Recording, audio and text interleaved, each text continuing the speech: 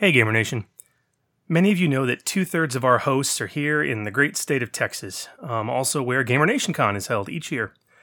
Though we in the Dallas area have fortunately been spared the devastation of Hurricane Harvey, friends and family, as well as many members of the Gamer Nation, have not. The intense destruction and flooding of the Texas coast and the Houston area is staggering.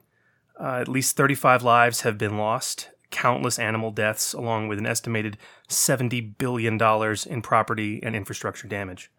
And currently, tens of thousands of good people are homeless, struggling for basics like medical care, clothing, and food. Thousands of dedicated volunteers and service people are doing their best to help. This is a terrible tragedy, and it's in our backyard, y'all. We at the Order 66 podcast offer our heartfelt sympathy for those affected by this, and if, like us, you want to do a bit more to help those in need in this aftermath, we encourage you to do so. And the best thing you can do is simply make a donation to a reputable charity who is working hard to help. The Houston Food Bank, the Food Bank of Corpus Christi, the Houston Humane Society, and the Houston SPCA, as well as the San Antonio Humane Society, all well-regarded, well-rated, respectable agencies working hard in the area right now to help those affected, and could really use your support.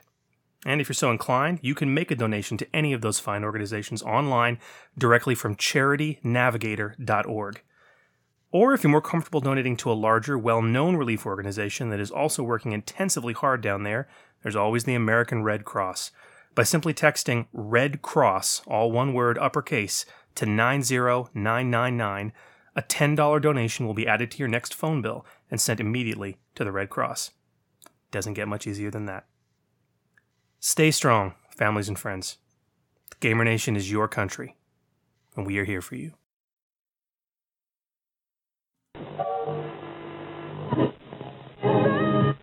Correctly with the correct amount. D20 Radio, where gamers roll. www.d20radio.com.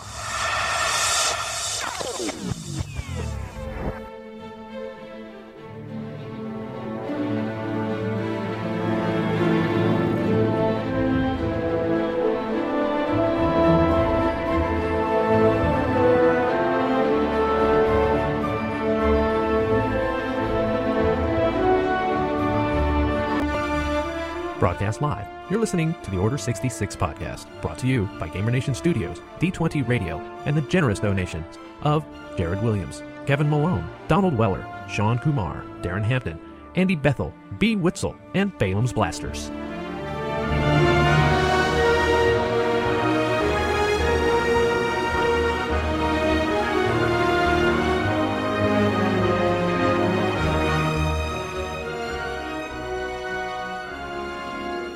What is up, Gamer Nation? Welcome to the Order 66 podcast. And if you are tuning in for the very first time, you're in for a treat because we have a very special guest host tonight. But the person talking right now in your ear holes is GM Chris, and I am one of your co-hosts as well. And I am joined tonight by, of course, our normal regular co-host, Mr. GM Phil. Phil, how are you? And I say that flippantly because I want to talk about how you really are in a bit. All things considered right now, I'm pretty okay. That's good. That's good. But we are also joined by a special guest co-host tonight, also from the Texas-Dallas area. The Texas-Dallas area. Known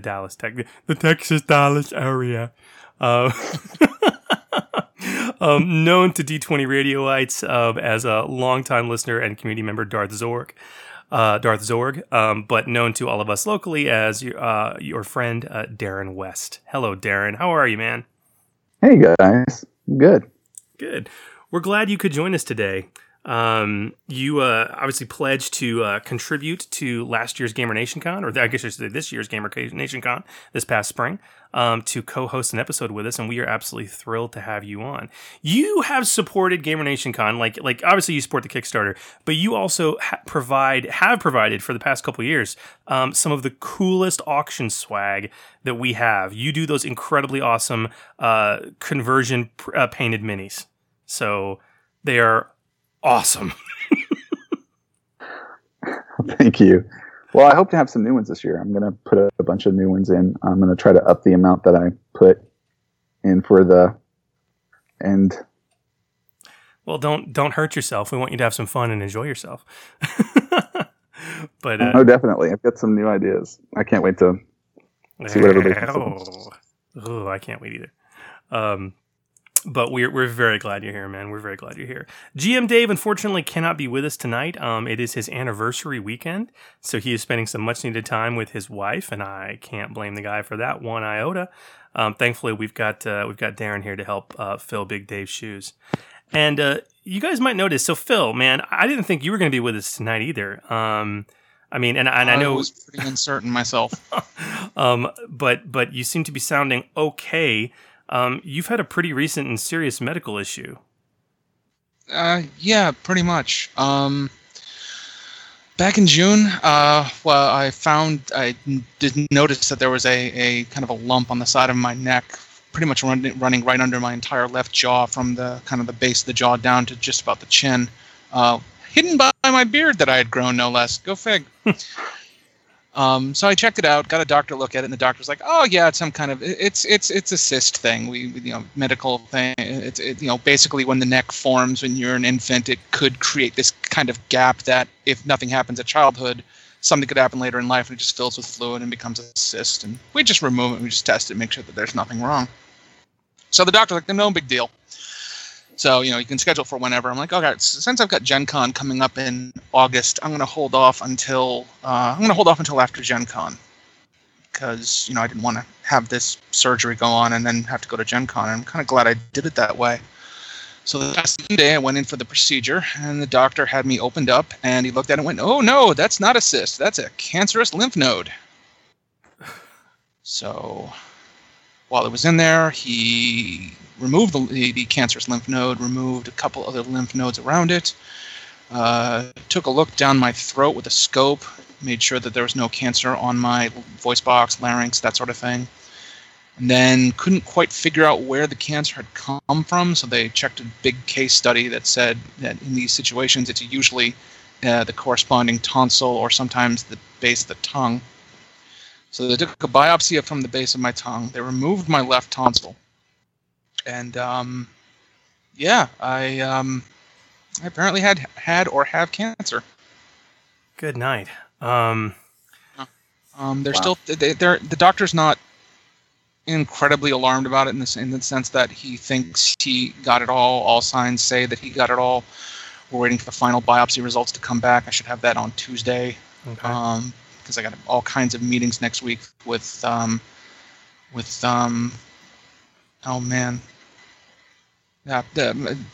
radiation doctors and medicine doctors and stuff like that. So, oncologists, that's the word I'm looking for. Oncologists. Yeah. Got a few of those that I'm meeting with on Tuesday and having a sort of a CAT scan on Wednesday just to make sure, and we'll see where treatment goes from there. Maybe radiation.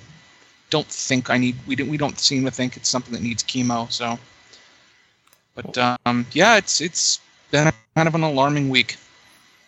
And no kidding. So I was pretty amazed when you contacted me. It's like, you know what? I think I'm going to do the show tonight.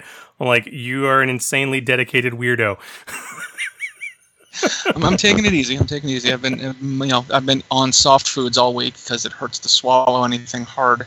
Because I'm just saying, if I ever have throat surgery and a tonsillectomy that is either post or current cancerous, y'all ain't gonna hear my ass for a long time. I'm just saying. Well, I feel good. I feel a hell of a lot better than I did on Tuesday. I'll tell you that much right now. But I'm trying to take it easy. I'm being careful, and I wanna do the show. Well, you are here to do the show, and we have quite a show to do. So it's also Labor Day weekend, so we even have time for some post. I'd love to get some GenCon war stories from the two of you. So maybe if we can stick around to post show, talk about it. Would love to, man. Yes. Fantastic. Well, what do you boys say we roll right into this with some announcements? Sound good? Let's do it. Announcements. Let's do it. Hello there.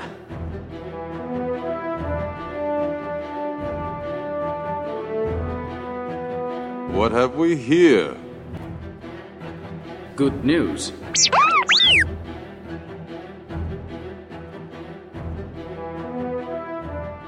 Announcements. All right, Throaty Phil. Do we have a featured podcast this week? We do. For those aspiring to become great GMs in this system, you could do far worse than listening to some of the really solid live play from a good group. And to that end, one of the best options out there is Dice for Brains, an amazing live play Star Wars podcast. They actually just finished out Act 1 of Season 6 and dropped their 6th special episode, a chat where the players get some conflict and some XP, and reflect on the first act of Season 6. Great example of ongoing Session 0 that's worth a listen. Great job, guys. Keep it on up. And you can find that and many more great podcasts at www.d20radio.com. Word. Some juicy bits of web goodness. I got a good one for you guys, man. Actually had a listener reach out just to chat and kind of related a project he was working on. And I need to talk to you guys about a Star Wars webcomic because I really want to pimp this out. I want to pimp this out. I want to pimp him out. His name is Jim Mello, and he is a longtime listener of the podcast. And that's something that Jim has worked on is called a Star Wars comic, which he writes. You've got to check this out if you're listening. This is a monthly Star Wars anthology series that explores the characters, the ideas, and themes of a galaxy far, far away. And some of the stories are actually inspired by Jim and the artists role-playing FFG's escapades.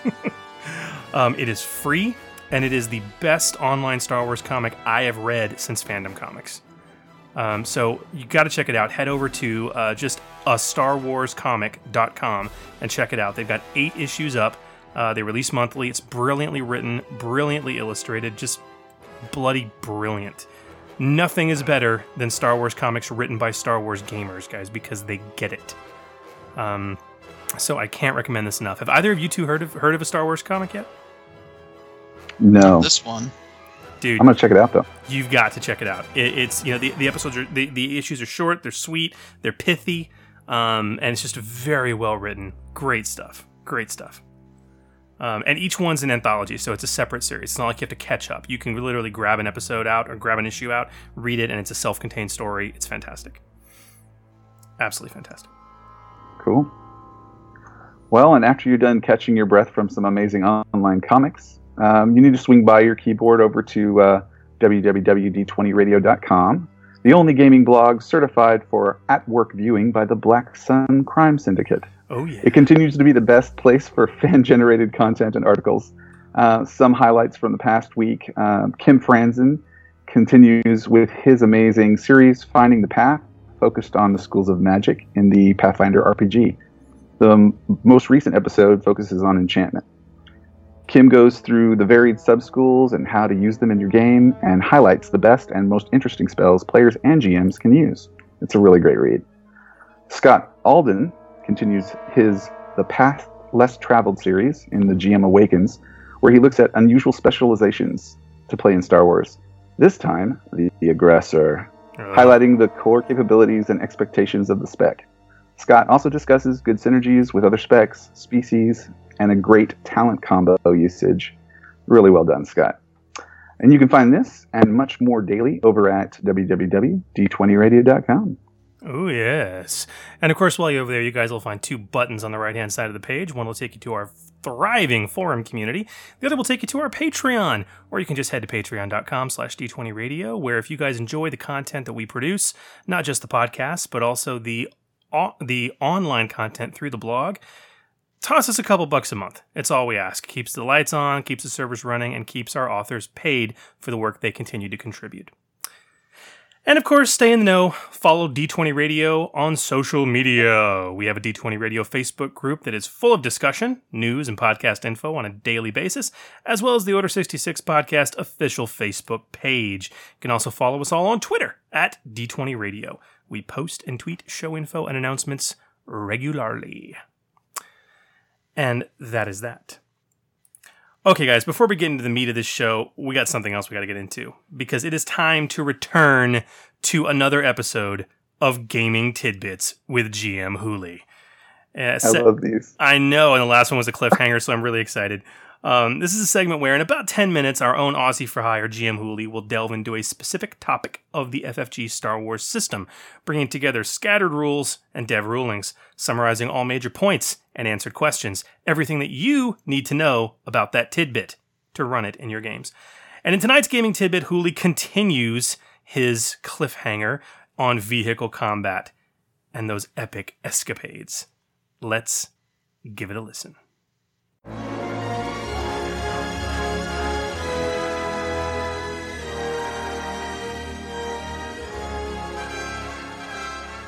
Hello there, I am M8AU, Human Cyborg Relations. Welcome to Gaming Tidbits with GM Hooley, a podcast where we will discuss specific rules within the Star Wars role-playing game. You are looking for GM Hooley, are you not? Very well, sir. He is at the helm, if you recall. I would take you there myself, but as you can see, the engine is looking a little worse for wear, and I'm up to my servos in spare parts. I'm told the Empire has boxed us in, and there is little chance for our survival. I'm sure that GM Hooley could use your assistance back at the gunnery station. I can't hold them off forever, M8. That last hit to the starboard engine reduced our speed significantly. My dash is a sea of red right now. I'm not giving up without a fight. Our cargo is too important. How are the repairs coming along? I hope M8 didn't get in your way too much. How are you with firing weapons? Sir, I've been able to get the engines back online, but the hyperdrive is a little worse for wear. Possibly even a little worse for wear? Oh dear. Carabas, well, there's 3 ties ahead of us. Perhaps, my friend, you'd be so kind to do me the honours? Good shot! That's given us the opening we need. Time to head planet side so I can get a closer look at whatever damage they've caused. Let's hope this cloud cover keeps the Imperials at bay for a while. By the way, that's some serious gunnery skills you've got there, my friend.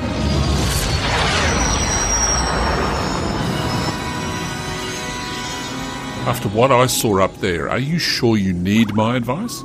If you insist, I'm always happy to help. Last time we covered vehicle movements, and now we'll take a look at the basics to round off vehicle combat, including not only gunnery, but some of the other actions that can be formed by you and your crew.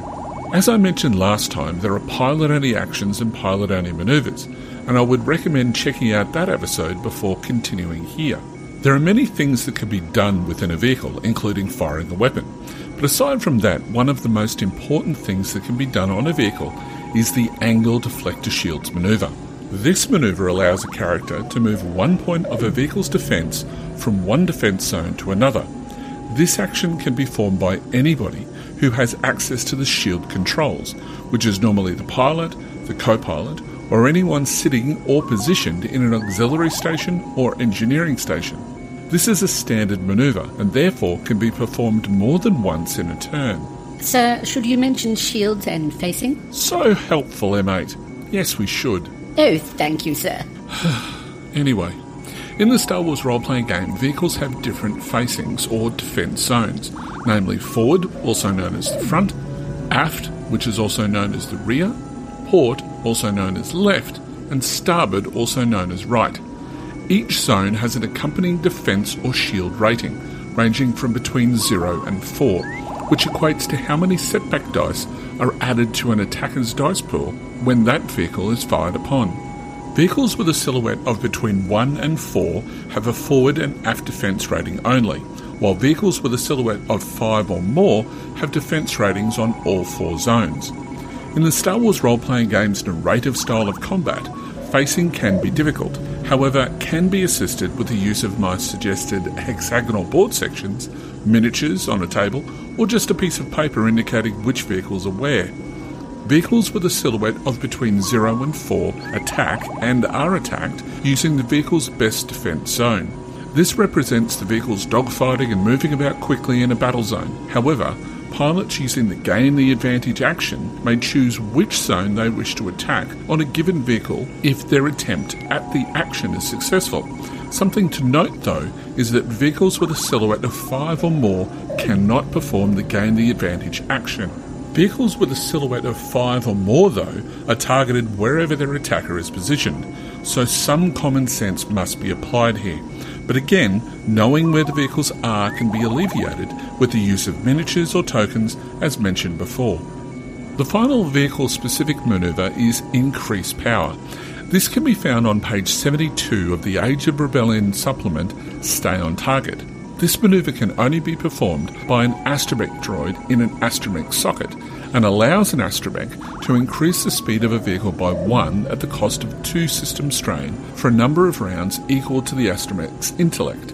The downside, though, is that the vehicle's handling is reduced by 2 for that period. Multiple uses of this manoeuvre, however, do not stack. Oh, I'm glad we don't have one of those on board. Now, M8. Astromechs have feelings too, you know.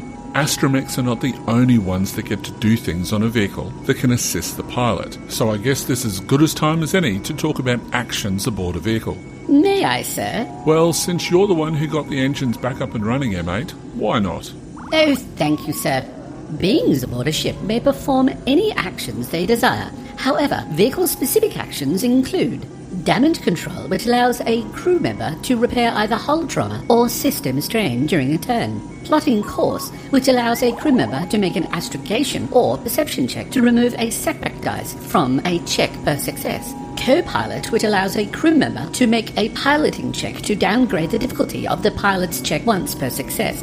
Jamming, which allows a crew member to disrupt an enemy's communication through the use of a computer's check. Boost shields, which allows a crew member to increase the defense rating of a zone by 1 for 1 round at the cost of a single point of system strain. Manual repair, which allows a crew member to use their athletic skill to perform repairs. Fire discipline, which allows a crew member to use their leadership or discipline skill to assist gunners with boost dice and allowing them to cause system strain to target vehicles. Scan the enemy, which allows a crew member to use their perception skill to learn more about a vehicle's weaponry, modifications, system strain, and hull trauma. Slice the enemy's systems, which allows a crew member to use their computer skill to affect certain components aboard an enemy vehicle. And lastly, spoof missiles, which allows a crew member to use their computers or vigilance skill to disrupt the tracking systems of incoming missiles. Thank you, M8. You're perfectly welcome, sir. But let's not forget about our crazy dome-topped astromech friends. In addition to being able to perform damage control, plot course, co-pilot, boost shields, scan the enemy, and spoof missile actions, astromechs can also perform the watch your back action, which allows them to make a computer's check to identify and prioritise threats, thus providing the pilot with a +1 defence to a single zone per success rolled.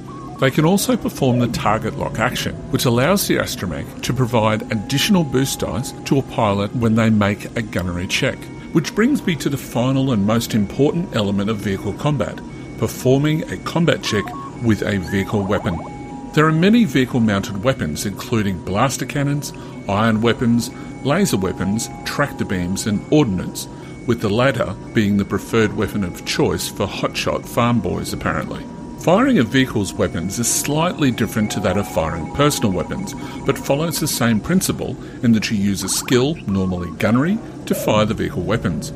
Vehicle-mounted weapons in the Star Wars role-playing game are considered to be fitted with basic targeting computers and guidance systems, and so the difficulty to fire any weapon is not based on range, but on the size of the target being fired upon. The rules follow the basic principle that the bigger the vehicle is, the easier it is to hit, and the smaller the vehicle is, the harder it is to hit. If a vehicle is firing at a target of the same size, or with a silhouette difference of one larger or smaller than itself, the difficulty of the gunnery check is average, or 2 purple dice. If a vehicle is firing at a target 2 or more silhouette sizes larger than itself, the difficulty of the gunnery check is easy, or 1 purple dice.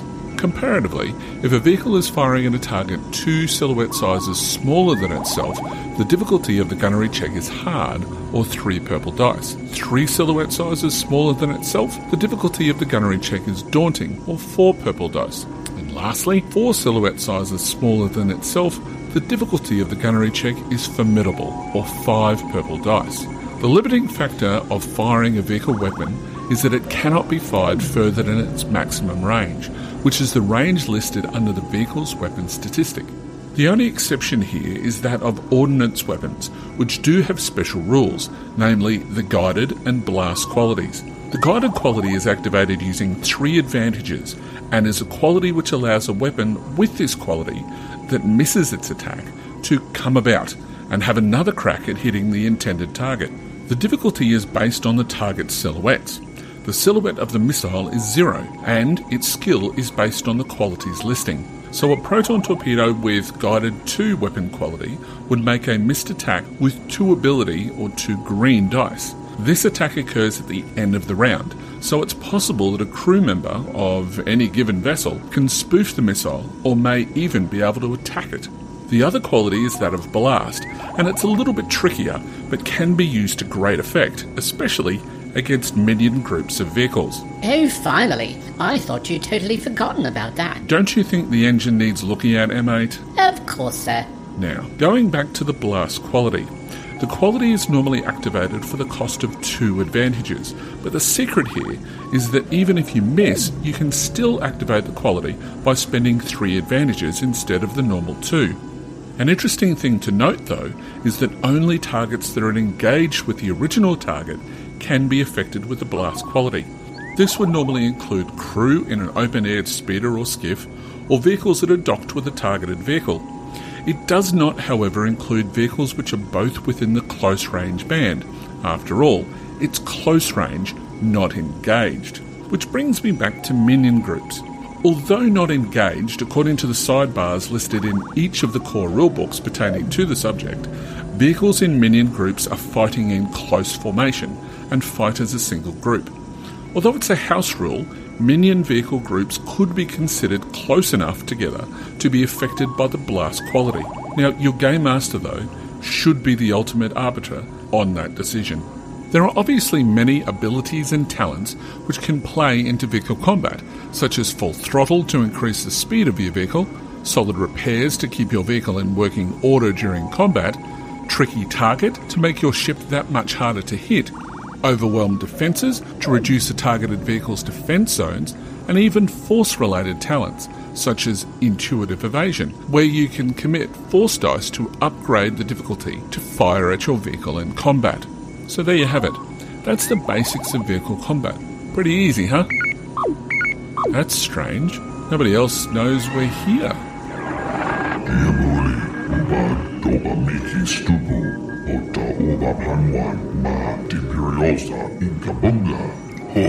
Surprise is hardly the word for it, Horak. I thought we had an arrangement. I just want to understand that the piece you stole from the Imperial Vaults on Dominus belongs, well, elsewhere. Look, just hang on, Horak. Well, you've got the hang of vehicle combat. Next time, we'll take a look at something less violent, but more cunning, shall we say, where we'll discuss social combat. Thank you, gentle being, for listening to Gaming Tidbits with GM Hooley. We hope that you've enjoyed your stay. Please come again soon, won't you? If you have a question that you would like answered by GM Hooley, please contact us via the most archaic of technologies, email at gmhooley@d20radio.com. Goodbye. Love it, Hooley. Excellent work. Excellent work. Oh, man. I'm so excited to see what else he wants, what else he's going to do. He's actually got his own thread on the forums for people to make requests. You know, you can also make requests on the Order 66 podcast Facebook page. And if you guys want Hooley to discuss a specific tidbit or a piece of rules knowledge, get it up there. So speaking of tidbits, I think it's time to get into the meat of tonight's show. Do you all agree? Totally concur. Yes, for sure. We have much concurrence, so let's concur this.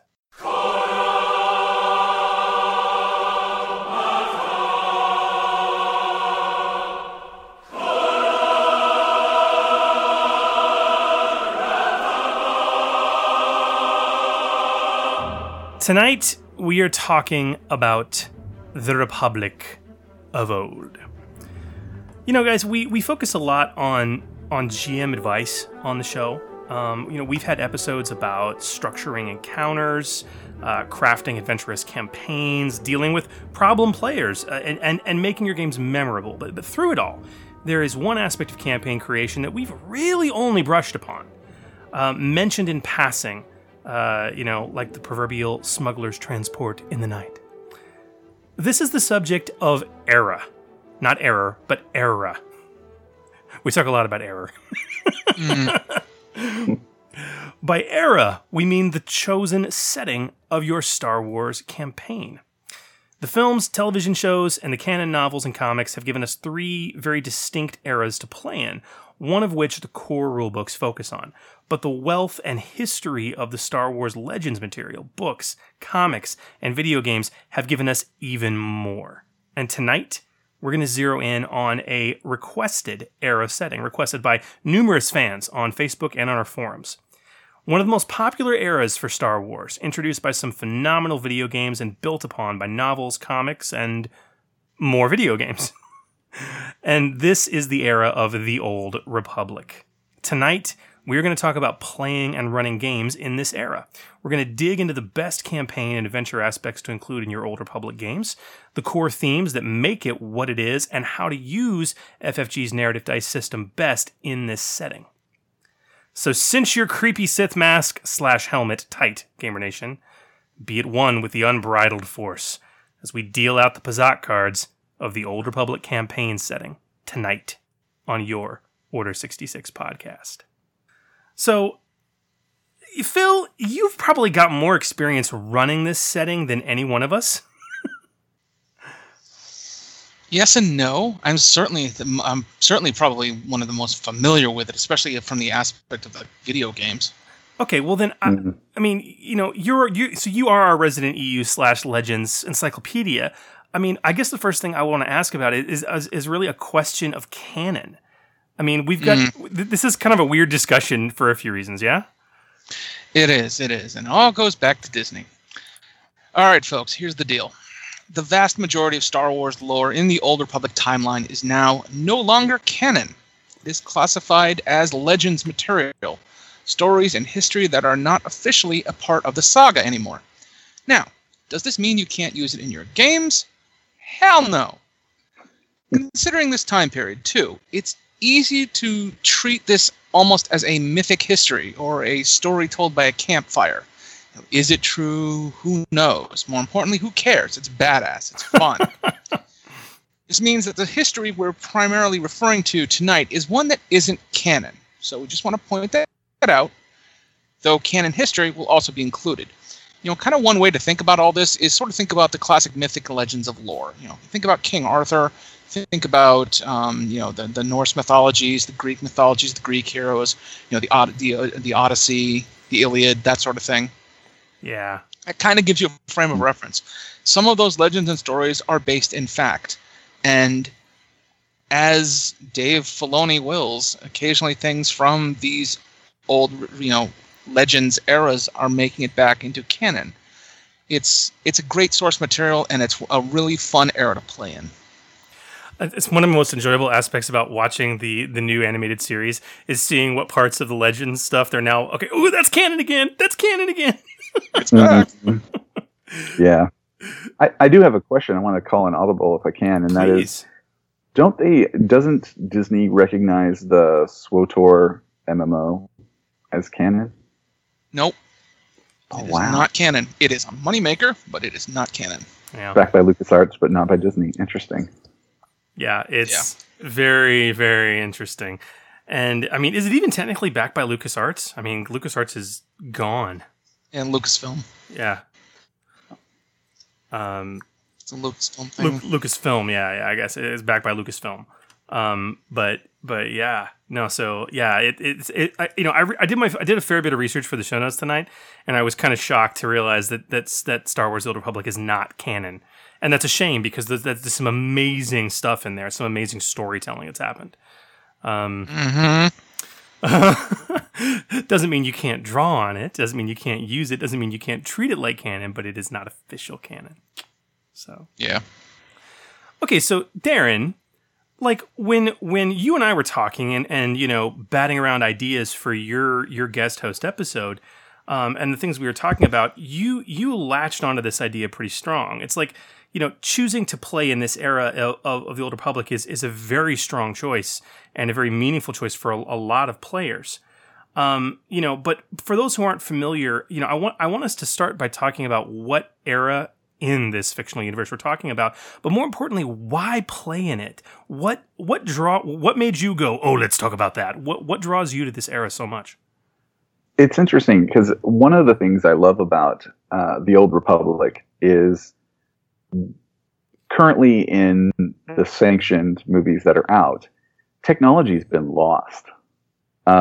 Because in the past, it seems like technology, according to old canon, was more advanced, which is, one of the reasons why, certain specs like the Archaeologist that are currently in the FFG Star Wars RPG are so appealing to myself, is going back and finding old things that were once ancient and powerful. So there's a lot of mysticism, like you sort of said, that really excite me. Also, there's, the big epic, empires and republic on a scale that is much more than just, it feels larger, grander. I think what Phil said a moment ago, mythic, you know what I mean? That's like what I associate with this era. But I don't know. I mean, and Phil, chime in here, man. There's like an allure that, building on what Darren said, this, I have to check myself. I keep calling it the KOTOR era because for the longest time we just all referred to it as the Knights of the Old Republic era because of the KOTOR video games. But now people are really starting to call it the Old Republic era. I'm sure in no small part to the MMO. But it's like, I don't know, man. There's this mythic, like Darren said, this history, but there's almost like this blank slate feel. You know what I mean? Oh yeah, you can really do anything you want to in this era, and it all fits. Yeah. They love that blank slate feel. It gives them access to technology and threats that are common to Star Wars because it's pretty much been established that even over the course of thousands of years, the basic technologies really haven't changed. There's still hyperdrives, there's still blasters, obviously there's still lightsabers, walkers. But to Darren's point, there's complicated stuff that's been lost. I mean, especially if we get into the KOTOR games, star map technology and into star forges and things like that have just been lost. But at the same time, Darren, on the opposite end, there's a few things that are different. Like, there's no longer a need for HoloNet buoys, which were essential to hyperdrive in the old days. I mean, it's like some things have improved, but there's almost also so much that's been lost, and it's so blank, it's so open. It's like there's just so much you can do with it. But I want to get into these themes and these ideas in a bit. But first, I think it's pertinent, guys. Maybe we educate some listeners who may not be too familiar with it, with what this era is in terms of its timeline and its big events. Especially depending upon how far back you want to go. Well, talk to me about that. Well, okay, so the era's big, really big. It arguably goes back to 25,000 years before the Battle of Yavin, to about 1,000 years before the Battle of Yavin. And then one of the big recurring themes, and which makes this so popular, is an area where fledgling Jedi Order has expanded and takes a real role in the galaxy, becoming the Jedi Order of Legend. The Galactic Republic is formed, eventually expanding to half the galaxy. Numerous wars with the Sith have been fought, with Force users on both sides struggling for supremacy. Now, we're not going to waste time going over the detailed histories here, but there are some big events that we really should touch upon. Yeah, the first... Go ahead. First of which is the formation of the Republic. Yes. Now, this is from about 25,000 years before to at least 6,000 years ago, before the Battle of Yavin, or even earlier. At some point, depending on canon versus legends, the Republic is formed within this time period. The defining thing about the Old Republic versus the Republic, as we see in the prequels, is that the Old Republic wasn't so much a benevolent bureaucracy that expanded due to systems wanting to join for good economic reasons. The Old Republic fought a lot of wars, lots of them. The reorganization of the Old Republic into the Republic occurred around about 1,032 years before the Battle of Yavin. This marked the end of the Sith as an empire and a millennia of relative peace for the Republic. Yeah. So there's that formation of the Republic. The other big point for me is, and this is something that we're seeing actually has been introduced very heavily in the new canon, is this period of time was also marked by a fight against slavery. In the canon, the Old Republic declared slavery illegal, and they expected other civilizations of the galaxy to comply. And this actually led to a pretty nasty war with the Zygarians, because the Zygarian Empire was actually built upon slavery. The Zygarians refused to comply, and that forced the Republic and the Jedi to intervene in a war, which was really nasty. And the Empire got shattered. Zygarians got pretty much limited to their own homeworld, and ultimately the Republic won. And at that point, slavery was officially outlawed in the Republic, and the practice was forced underground or on the fringes of the galaxy outside of Republic control. And that's something that we all know at some point the Republic outlawed slavery, but the actual canon behind that and the rather intensive fight to do so is something that's newly been added to the canon, and it's a really intriguing set piece I think is important to note for the history of the Old Republic era. What else, Darren? So the Mandalorian Wars, my favorite, come into contact with the Mandalorians in a series of battles and wars that were fought against them, as they had little regard for the Republic and the Jedi values, or the Sith values for that matter, of protecting the weak or the innocent. The infamous Darksaber is one of the items of note, stolen from the Jedi Temple before the fall of the Old Republic, becoming a symbol of leadership and victory for the Mandalorians, which many of us have seen in the Rebels episodes, where Sabine uses one of those, which is pretty amazing. And the Clone Wars episodes previously from the Clone Wars series, it played a key point as well. That's right. So yeah, and we'll talk about this, but Mandos, baby, Mandos. Okay, but what about the Dark Age? Because and now this is what they're officially calling it too now, and it's part of canon. So that's where that name came from. Mm-hmm. Well, this is the lengthy period of time in the Old Republic was marked by continued wars against the Sith Empire. Sometimes known as the Jedi-Sith War, sometimes known as the Great Galactic War, sometimes known as the Jedi Civil War. Yeah. It all happens. This is basically the time frame that encapsulates the Old Republic video games. Yeah. Now, this is in canon sometime before 6000 BBY, where a faction of Jedi broke away from the Order to follow the dark side. Known as the 100-Year Darkness, this faction actually built a shrine on Coruscant and called themselves the Sith. Though ultimately defeated and exiled to the darkest, farthest reaches of the galaxy, they eventually returned with a vengeance, invading the Republic in a devastating and lengthy war. Both sides constructed massive superweapons powered by kyber crystals capable of mass destruction. Coruscant was overtaken, then reclaimed, and at one point the Sith Empire controlled the majority of the galaxy. Eventually, in no small part due to infighting, the Sith Empire fell and was completely destroyed around about 1032 years before the Battle of Yavin.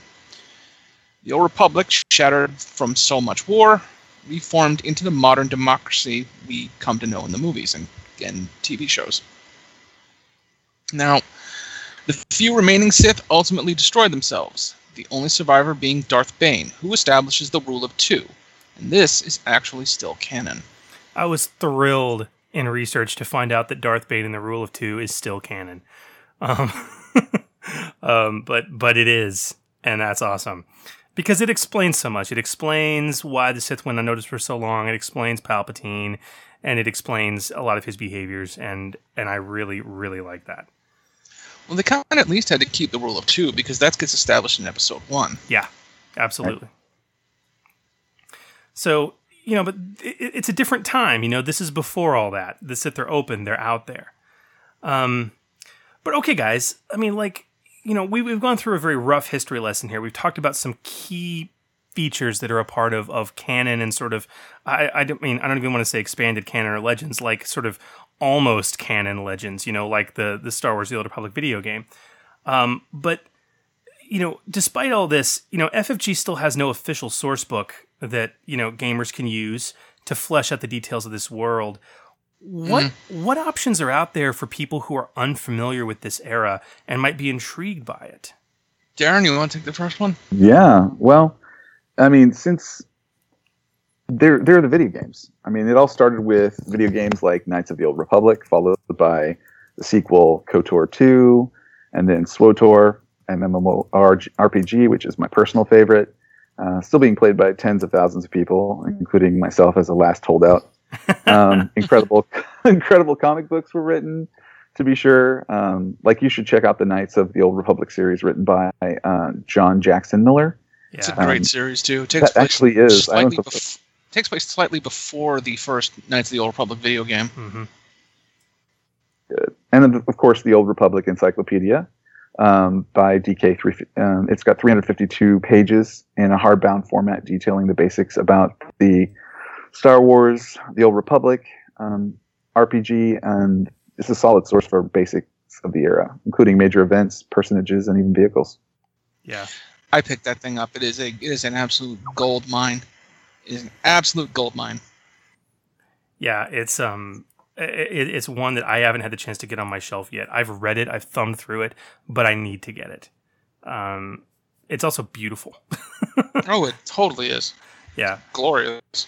Those DK encyclopedias, they do a good job. They do a great job, and they have really good artwork or photos as well, so it's really good. Yeah. Sometimes. What? Nothing. Just a good. It's a good source. Yeah, it is. And I got to second the John Jackson Miller work, and the Knights of the Old Republic, which was really the introduction video game that introduced the entire world to this era. Like, do you guys know that video game has actually been ported to the iPad now? It has, and Android too. And Android. It's like tablet exclusive, but it's it's actually a very wonderful and faithful port. They actually ironed out some of the more common bugs, and it's really cheap too. And it's like it's like $10. Yeah, it's like $10 for the full game. It's fantastic. What? Yeah. I'm tempted to drop it because it's so beautiful. It's so beautiful. So. Well, okay, look, listeners, you guys can check out the comics, you can play the video games, you can browse Wikipedia until your heart's content. But when deciding to actually run a game set in this era, I do think there's some common core themes that are extremely important and some really basic elements I think that we should go over and consider. I want to talk about making an Old Republic campaign. And, for me, it all starts with themes. I've talked about this when we talk about campaign building before, but, Star Wars is a very theme-focused setting. There's underlying core themes that come up again and again and again. And I think the Old Republic era presents some really common and powerful underlying themes that should be at the heart of any Old Republic game that you as a GM run or write. And whether your players realize it or not, these are the themes that draw them into this era, that make them want to play in it. So I know we've got a few in the show notes, and maybe we can talk about them. What are some of the core themes that you guys really associate with the Old Republic era? Well, there's, first of all, the theme of unification. The actual building and expansion of the Republic. You play as characters seeking out new worlds and new civilizations and boldly going where no Jedi has gone before. Wait a second. Yeah. Anyway, this is a phenomenal era for exploration. So much of the galaxy was uncharted, and the fledgling Republic was focused on expansion. The theme of unifying a large galactic government and spreading its influence is a very strong one, and it can be a fun one to play. I mean, we just made the joke about it, but if you want an era where you could kind of have a Star Trek feel to your Star Wars game, this is a fun theme to take a hold of and play around with. Because you got to figure that a lot of these regions, even the kind of colonial regions and the mid-rim regions, those aren't fully explored in these areas. First contact. Yeah. It takes some time, to just go out there. So if you're looking for some inspiration for unification stuff, look at old Star Trek episodes and scrub out the fact that you have access to transporters. So what you're saying is Star Wars First Contact. Yeah, basically. I mean, it's either that or Star Wars The Final Frontier, and that's just... What does God need with a starship? But you got to Star Warsify it, you know? What does the Force need with a starship? Yeah, but the problem is there you might actually get an answer. Yeah, that's very true. That's very true. Yeah. Okay, so unification, one theme. What else? So, epic struggles of light over dark, which kind of is part of unification if you think about it. Yeah. While you're traveling around the galaxy trying to meet new planets, you might actually run into opposition. So the most notable player desirable themes in the Old Republic era is this. It was a legendary time of legendary people with epic struggles and wars for the very fate of the galaxy. The Sith are real, they're organized, they're a vastly frightening threat who won't stop until they control the entire galaxy. Thousands of lightsabers flash on the battlefield. Armadas tear each other to pieces. For epic warfare with lots of lightsabers, this is the era. And it also kind of rolls back into unification. What if you go to a planet where the Sith have already started to start their negotiations? And the Jedi and the Sith both have to convince this world that they're important. This is actually a pretty common theme in the video game, the MMORPG that is out. And I really like this aspect because it takes some of the straight up, I'm going to kill the Sith, to a more, I have to figure out a way to impress these people without killing the Sith and proving I'm not a barbarian. Yup. But, you know, if you want your epic struggle of light over dark, your mass combat, you want to cut down Sith acolytes or bewilder Jedi apprentices, this is the era for you. Yeah. Again, I go back to that word Phil used, mythic, right? It's epic. Now, the big third theme for the Old Republic era for me relates to what you just said, Darren, and then again relates back to the ideas Phil talked about in the unification theme, and that is a very strong theme of mystery. There is so much unwritten time that exists in this era. And as a result, you know, as GMs, we're less constrained by the Star Wars canon or even Legends material than in any other era. And, you know, exploring that new frontier, finding new things, there's this strong element of the unknown, you know, I mean, that's facing the player characters all the time. I mean, outside the meta mystery of the era. You know, when it comes to the discovering the Sith and the Sith Wars and those epic struggles, you know, this is a group, the Sith Empire, that was on their own for a really long time and discovered all these crazy secrets of the dark side and built a massive empire and armada and then mysteriously just returned back to the galaxy. And no one knows where they came from initially when they show up. And it's a huge deal. It's a huge mystery. So, you know, that's the other core theme I adore about this setting. So, well, okay, with these themes in mind, guys, I want to put these into practice. Let's expand our GM muscles a little bit, and let's talk about how these themes can lead us to some good campaign ideas for the Old Republic era. Some hooks, some seeds for plots that'll make for really good meat for your games. Absolutely. The biggest campaign idea is the Sith Wars. Yeah. And folks want to play in this area. Thousands of red lightsaber wielding Sith against an army of Jedi. You've literally got an entire empire devoted to the dark side, openly, who is as all-powerful, if not more, than the Old Republic. Things are going to get crazy. And defending your home against an onslaught of dark side worshipping fanatics makes for some great gaming stories. Now, and don't forget that there are also millions of non-Jedi fighting in these wars too, especially in the Great Galactic War, the SWTOR timeframe. Groups of Old Republic soldiers like Havoc Squad were formed around this time to fight many battles that no Jedi could, and who weren't held back by the Jedi's code of rigid moralities. So you can have some real fun adventures just playing Republic troops in this time frame too. Absolutely. Well, yeah, and that kind of leads into another really great possibility in the Sith Wars, and that is, we've talked about playing Darksiders in previous episodes. You could play a Darksider group. This would be the perfect era for it. Absolutely.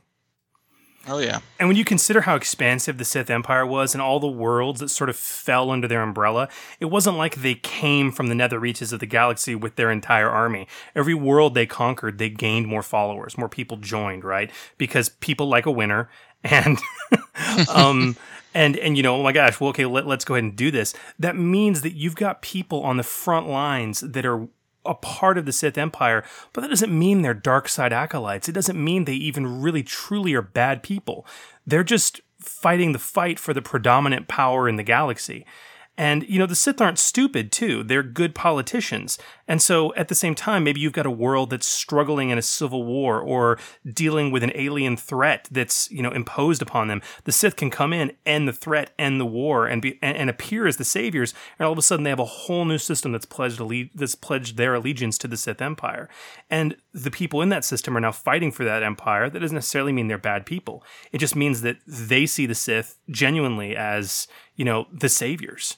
And so you've got some really interesting potential there. Really interesting. And I guess the point I'm making is you can be fighting for the Sith Empire without being dark yourself, if that makes sense. Yeah. Or you could just be dark and go full dark, and that's fine. Okay, so the Sith Wars. So, okay, Darren, based on your earlier statement, you want to hit us up with the next seed? Oh, man. Mando love. Nothing better than Mando love. Like hot. Wrong. Some Mando on Mando love. Mando on Mando love is my favorite. More than any other era, if you love Mandalorians as threats, this is the era for you, or for me particularly.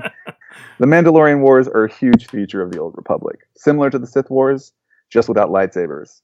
And don't underestimate them. Instead, you've got an army of the best trained warriors in the galaxy who drink up conquest and glory in battle, who believe only the strong should survive, and they're backed up by jetpacks, massive war droids, and just pure grit. Not to mention a whole cadre of special tools and weapons. Where the Sith Wars are epic, the Mando Wars are gritty, and you can just pick your poison. And there's so many different variations of Mando group campaign ideas. It's almost mind-boggling. Well, it seems like, I mean, and just from a historical standpoint, I mean, the Mandalorian Empire was at its height during this era. And this era is what gave us even insight really into the Mandalorian culture for the first time. You know, the idea of having a Mandalore, you know what I mean? And the various, you know, sects and groups and clans within the Mandalorian Empire and all that, you know, political wartime shenaniganry that happened. I mean, you could have just a pure Mando campaign where the players are Mandos and they're fighting against Mandos. And I mean, that's totally within reason. Man, the Great Hunt. Yeah, the Great Hunt, dude. Absolutely. But, you know, there's other ideas too, guys. There's a ton of stuff to play with here. I mean, with some of the newer canon, slavery is now a huge theme in this era, because this era is now, from a canon perspective, what solidified the Old Republic's stance, and obviously the New Republic's, or the Republic's stance against slavery. The fight to outlaw it is a huge feature of this era now. And, you know, maybe the party's fighting the Zygerian Empire.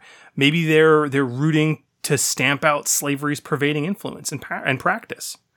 You know, and other seeds can be spread from the other ideas we've talked about. You know, the concept earlier that we said, you know, of you know, Star Wars, The Final Frontier, you know, Discovery. You know, maybe the party's, you know, advanced, you know, exploration squads seeking out new worlds to, you know, expose to the Republic. Maybe the party discovers the edges of the Sith Empire before the Sith have actually returned, like pre-Star Wars The Old Republic, okay? Maybe they find alternate and wild Force traditions out there. Maybe they discover pockets of the galaxy caught in a brutal civil war and has no idea of a larger galactic struggle going on in the midst of the Sith Wars. I mean, it's open season. Go nuts. Absolutely. Yeah, it's amazing. So, you know, I call it Nenru is in chat. He says a great theme and a question for the PCs is the fact that they're isn't just the Sith. There are also the Imperial people. And this is kind of what I was talking about earlier. You can't just have your heroes defeat lightsaber wielders. As the game's timeline says, the Imperials believe in their leadership. So how do you convert them? You know what I mean? That's an excellent point. Because they'll have their own form of security agents, their own form of soldiers, just as good as Republic Havoc Squad. Imperial Intelligence. Mm-hmm. Cypher 9. My favorite. Yep. This is like one of the best areas for talkie PCs as well. I mean, you've got, the war is ravaging the Old Republic. The Senate, what version of it there was back then, is falling apart.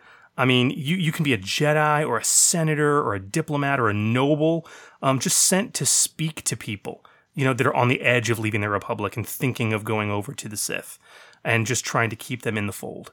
Another good suggestion in chat. So, good stuff. And it makes it for really good party mix-ups. I mean, if you want to have a bounty hunter with a senator as a bodyguard hired, plus a Jedi, I mean, you could really mix up your group and have a really great combination of things that you might not normally get in just any era. It's a very easy era to make a scenario where, if you guys listen to our previous episode, the third question, where the third question is answered. Why is the party here? Why is the party working together? What unifying goal does every PC have? You can create 700 scenarios that answer that question in this era so easily, and none of them are going to be the same. So, part of that's because it's such a huge era, but the other is because there's such a wealth of wonderful things going on, and the way the balance of power works in this particular time period, there's light and there's dark, but for the people working for those factions, the line's not always as clear cut. So it can be very interesting. Very interesting. So, okay, guys, those are some good seeds. We've talked about, campaign ideas. We talked about themes. That's great. But I do think it's important to get into some crunch here and actually talk about a series of common standards in the Old Republic era that I think GMs running in this era need to cement in their minds before even planning out a campaign. Things that are, for lack of a better term, quote unquote, facts, of this era that you need to remind yourself of, maybe write on a sticky or a note card and paste in the front of your campaign book so that you're constantly referring back to it every time you're planning out your campaign or sessions. These are a few key things that are really important and that really separate this era from the other eras. Well, let's start with the first one, and the one that, again, is probably one of the reasons why this era is so popular. Jedi are everywhere. The Jedi Order was at its height during this time period. They were known around the galaxy. They're publicly using their powers at all points, so that you don't have to hide it like you do in the Imperial time, in the time of the Galactic Civil War. If you do that during then, it gets you a one-way ticket to fugitive on the Empire status. In this era, it's really kind of expected. People be flinging force powers around. Ain't no thing. Ain't no thing. Check out my lightsaber. Ain't it cool? Check out this, what I can do with my mind. Go do my mind. Isn't that awesome? Check that out. Why don't you pull me some Courvoisier in a fifth sandwich? I don't even know. Yeah. Okay, so Jedi are everywhere. I got it. What's next? Facts for this era. Go into the dark is a real choice. Yeah. There's nothing stopping you from going pure dark side. Having a PC party, like I mentioned earlier, who are part of the Sith Empire, or even decide to change allegiances.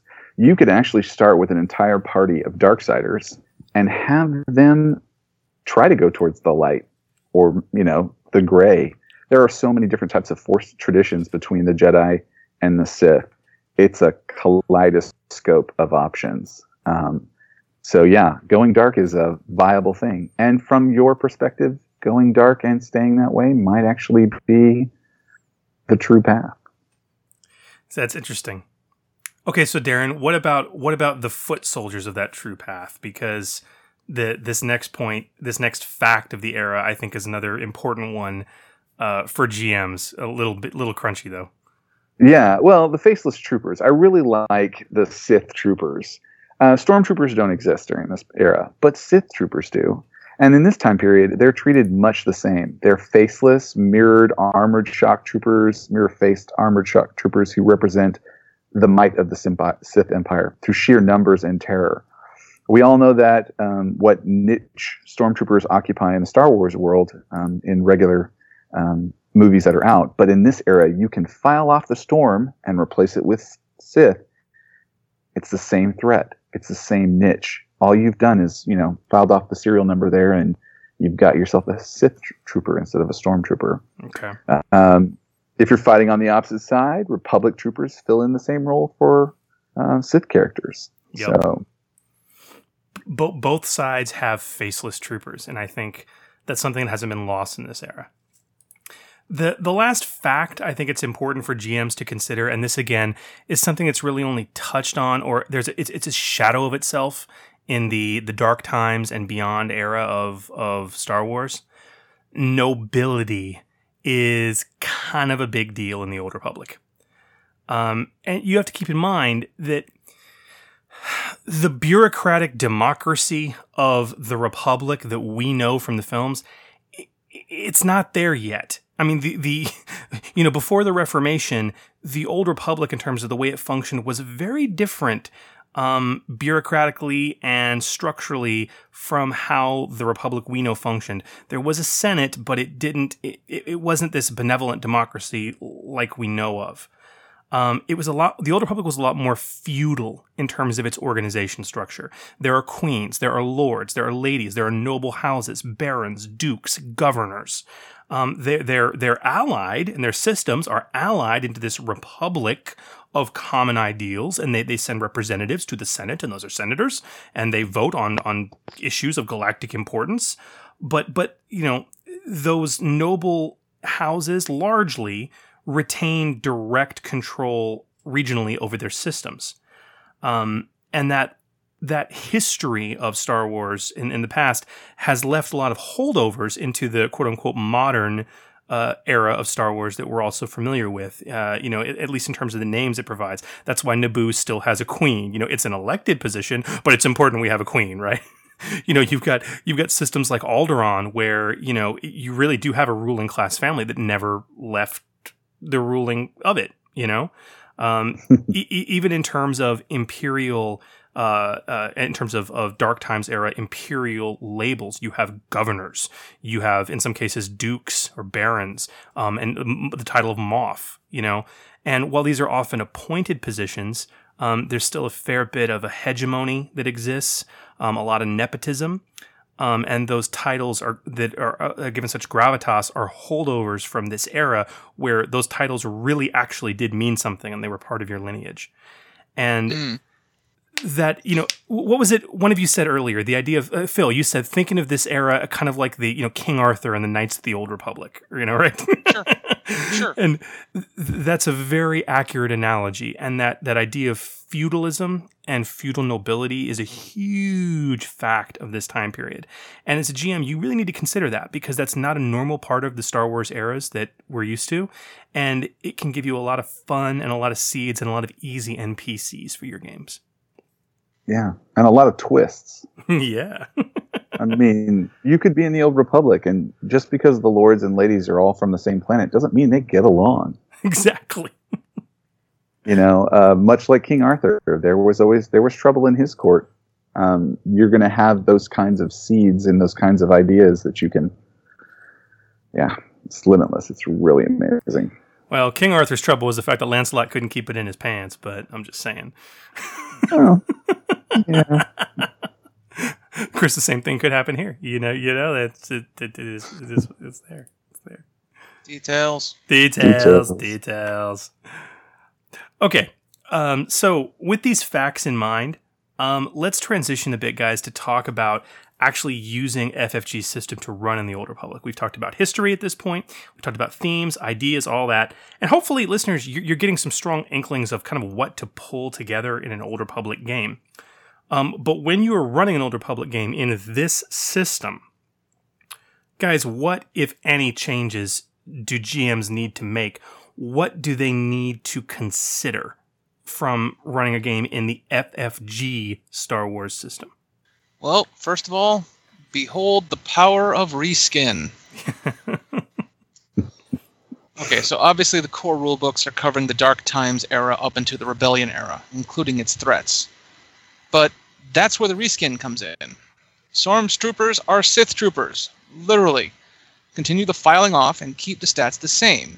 Instead of white laminate armor, it's gray and black laminate armor. No other modifications are really needed. Yeah. Force and Destiny gave us this awesome set of rules for making Inquisitors. Well, you can use those exact same rules for making Sith Warriors. The counterpoints to the Jedi Knights, the Inquisitors are deadly and wonderful foes for your modern era quote-unquote games. And all you have to do is literally just file off those serial numbers as well, put them in Sith robes, maybe a creepy mask, and boom, you've got a well-balanced lightsaber-wielding Sith Acolyte or Sith Warrior. Yeah. And then you got everything else. TIE Fighters become Sith Fighters. Star Destroyers become Sith capital ships, either Star Dreadnoughts or, well, Sith Star Destroyers. They really didn't file off those names too much. No. You don't need to craft up new stat blocks or go crazy. Just use what you have. Give it a new paint job, and you're ready to go. Yeah. Totally agree. Okay, so what about the economy and items? Because, like, this is something else as I was really planning for this episode, I started thinking about.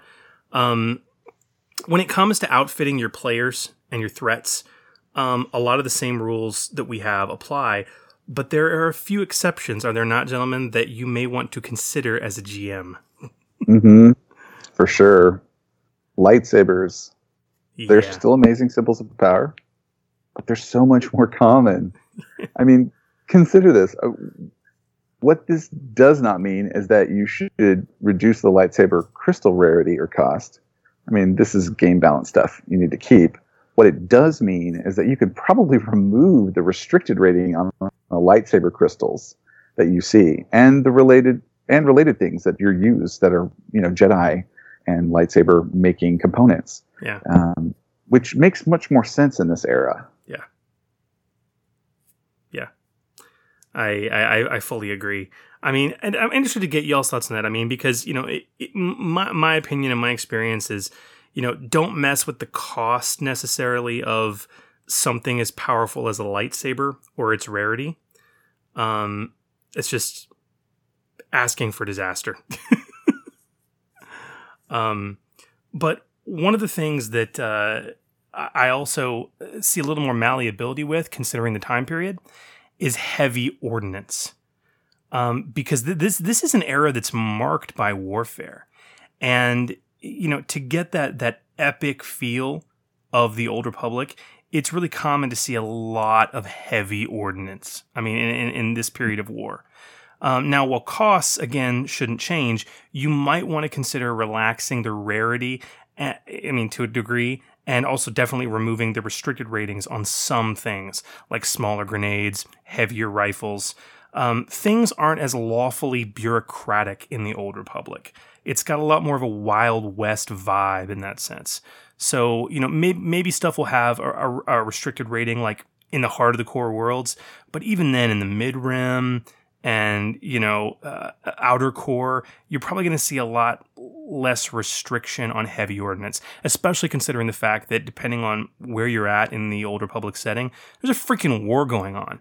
And people are going to outfit themselves, and local constabulatories and law enforcement aren't going to bat an eye at somebody walking around with a heavy rifle for protection. Mm-hmm. So that's something else to consider. That, and of course, the Sith Empire and Mandalorian background and seed ideas will have even less restriction. Yes, much less restriction. I mean, if you're part of the Sith Empire, gosh, yeah. That's going to be tremendous. No, okay, Darren. In terms of items and equipment, one of the things that fascinates me the most about this era, and it really fits with that nobility theme we were talking about, the art of fencing. Yes, that's in keeping with the nobility theme.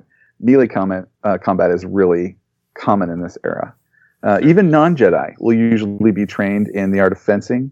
A lot of these nobles we previously spoke of, a lot of these senators and ambassadors will have be trained in vibra swords or ancient swords, things that have been passed down through generation to generation.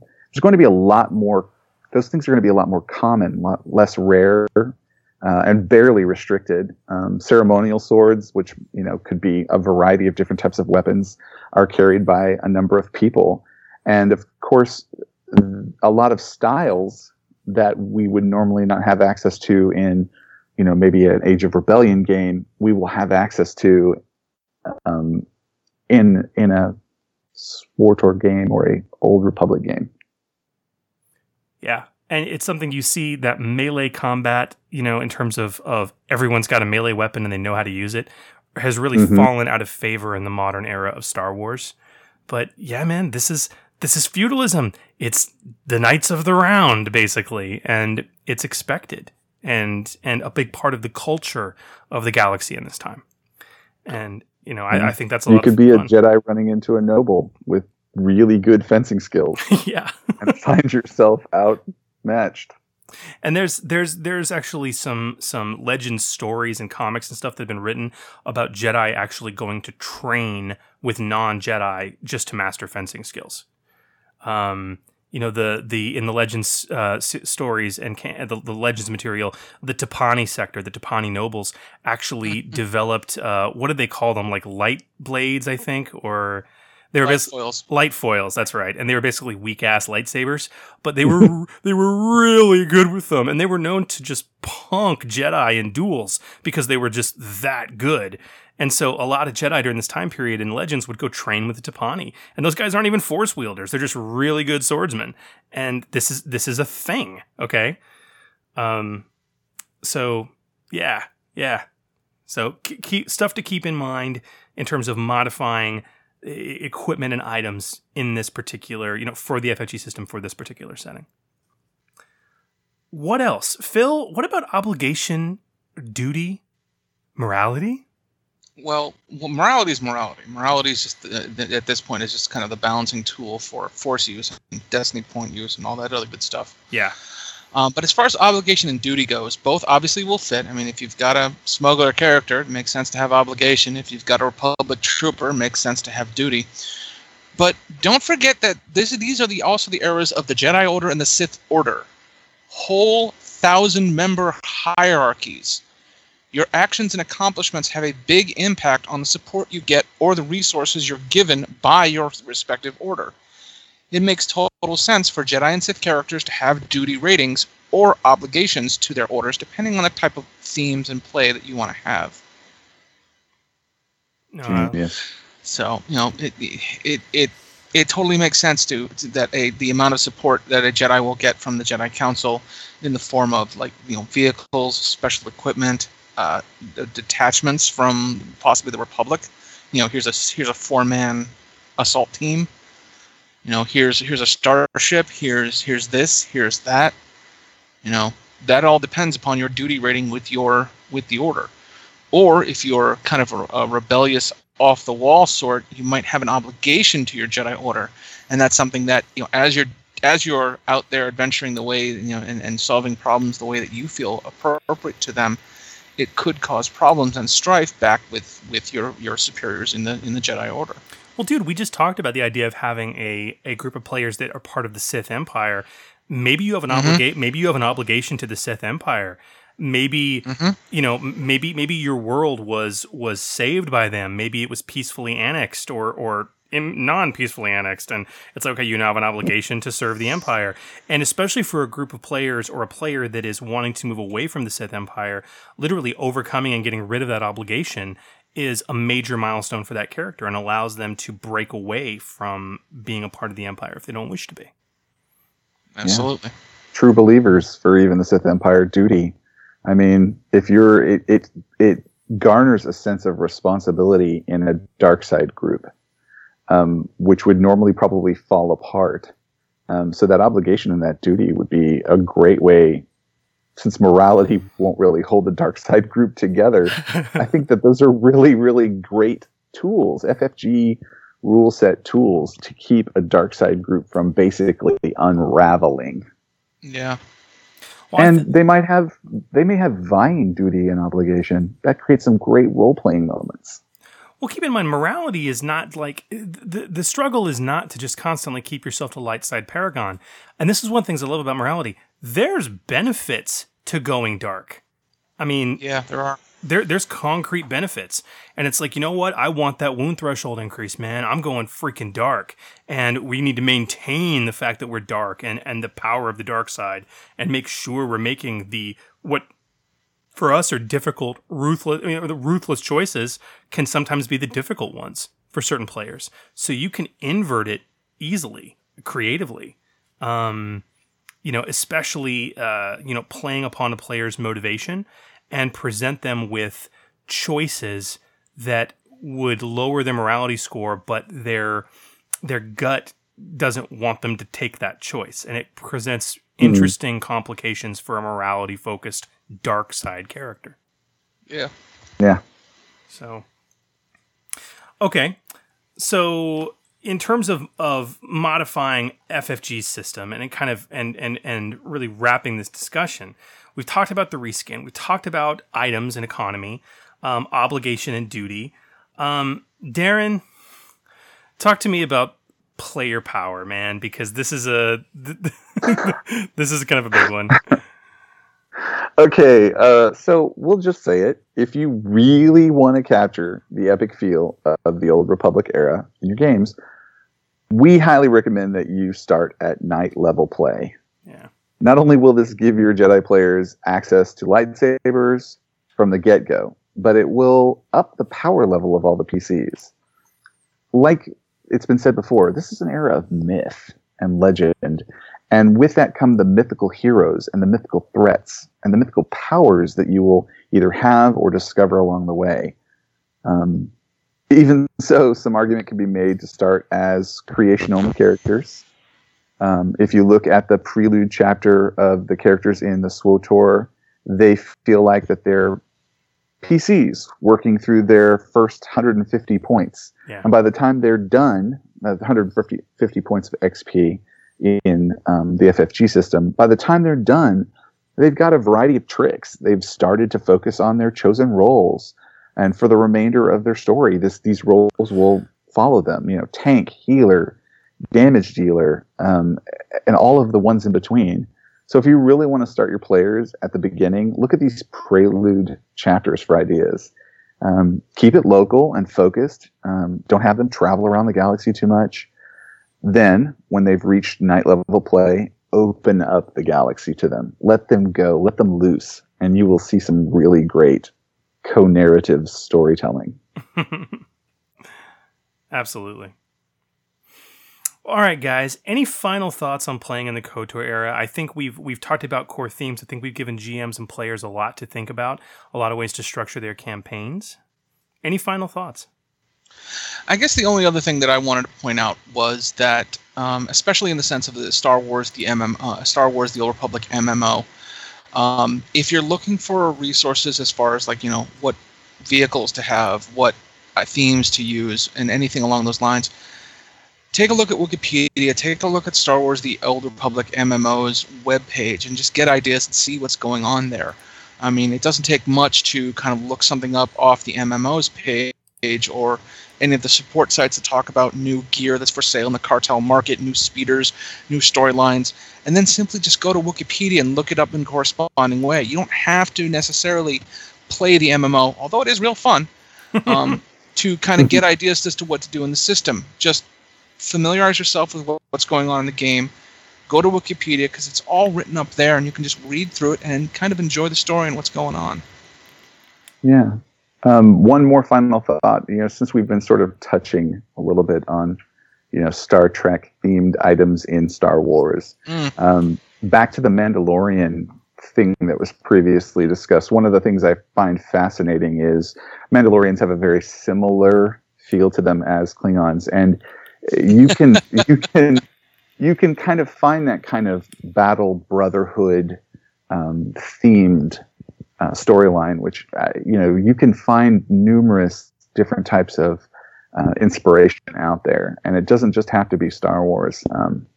I might get stoned for saying that, but there's a lot of great things out there that will be great inspiration for a variety of different themes. So Absolutely. Dude, Mandalorians are Klingons. Klingons are Mandalorians. I mean, from a cultural standpoint, if somebody told me in Star Wars there was a thing like Mandalorian pain sticks and like a pubescent ritual was to be shocked by these things a dozen times as you walk through a gauntlet, I'd be like, yeah, that sounds like Mandalorians. Yeah, totally. I mean, I would have zero problem with that whatsoever. I mean, the Klingons have their own clans.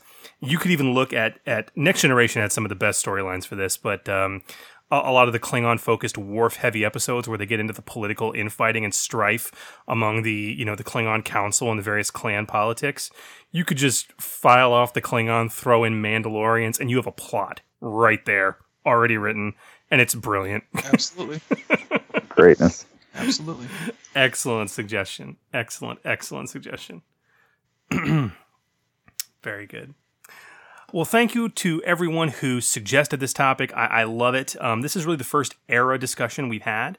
We had quite a few people contact in saying, look, I want to run in this era. Can you talk about it? So happy to do so. If you guys have suggestions for things you'd like us to talk about, whether those are specializations you want us to focus on, a force power you'd like us to dig into, an area of game mastering or player base usage that you really want us to focus in, tell us. Email us, GM Chris, GM Phil, or GM Dave at d20radio.com.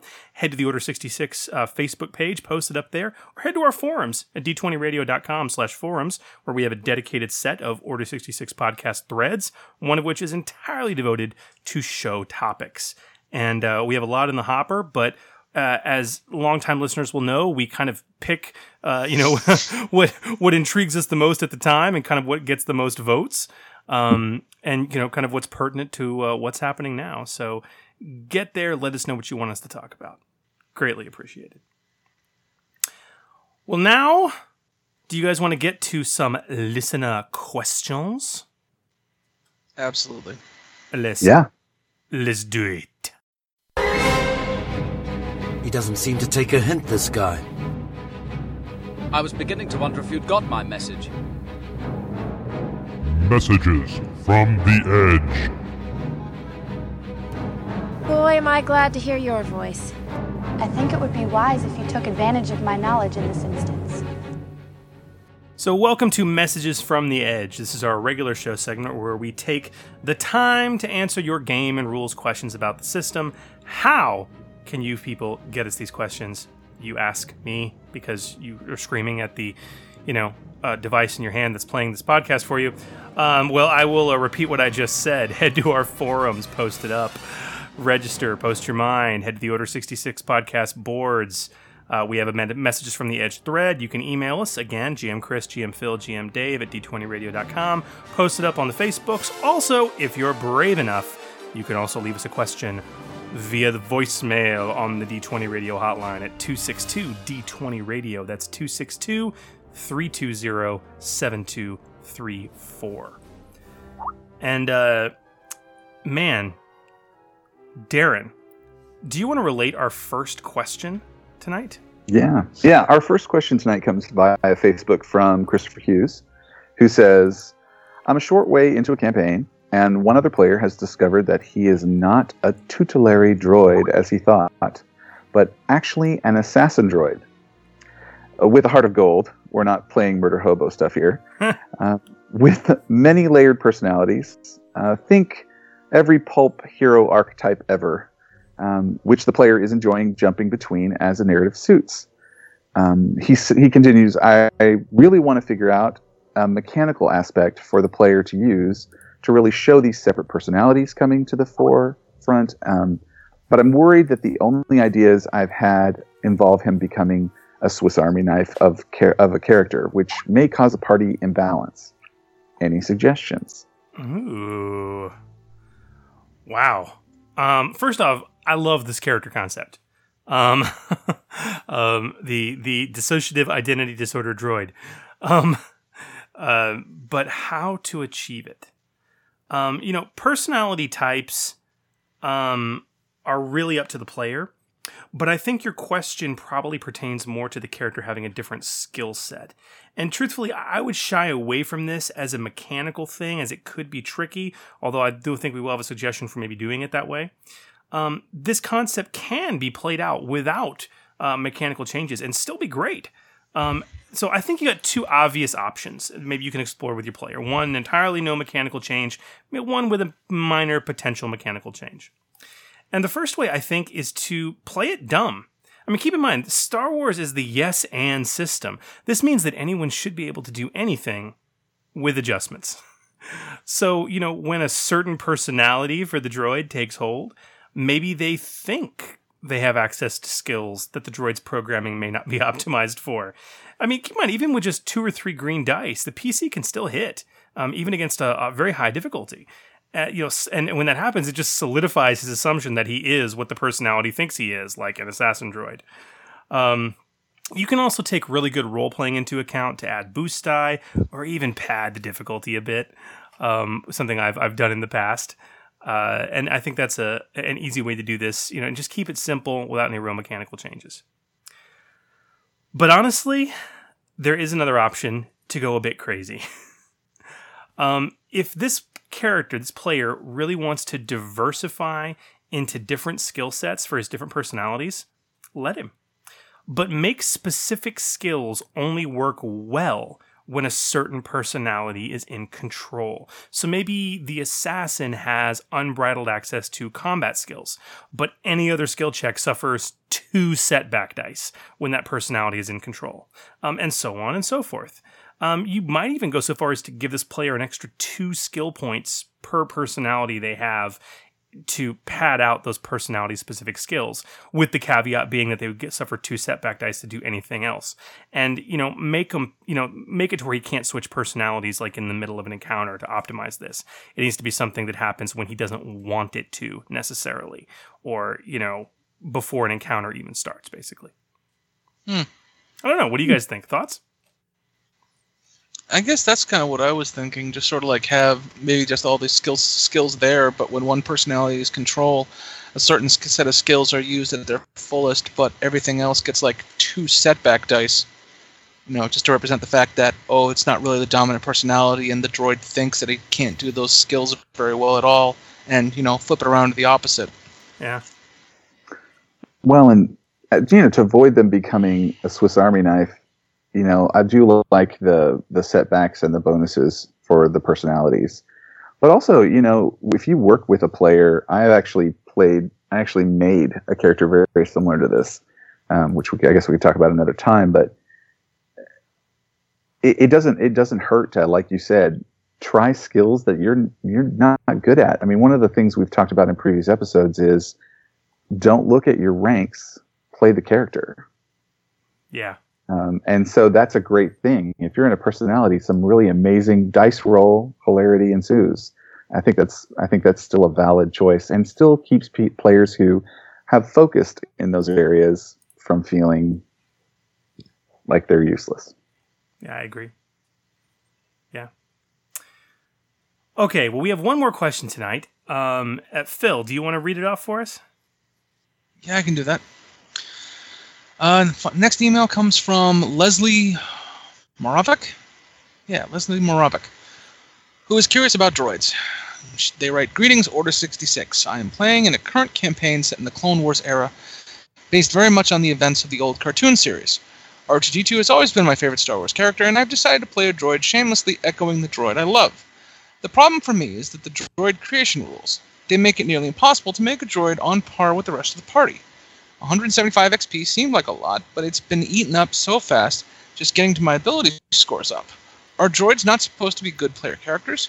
Am I missing something in the rules?" This is a common complaint I've heard before. And Leslie, I don't think you're missing anything. There might be a misexpectation regarding droids, and perhaps their place in the Star Wars universe.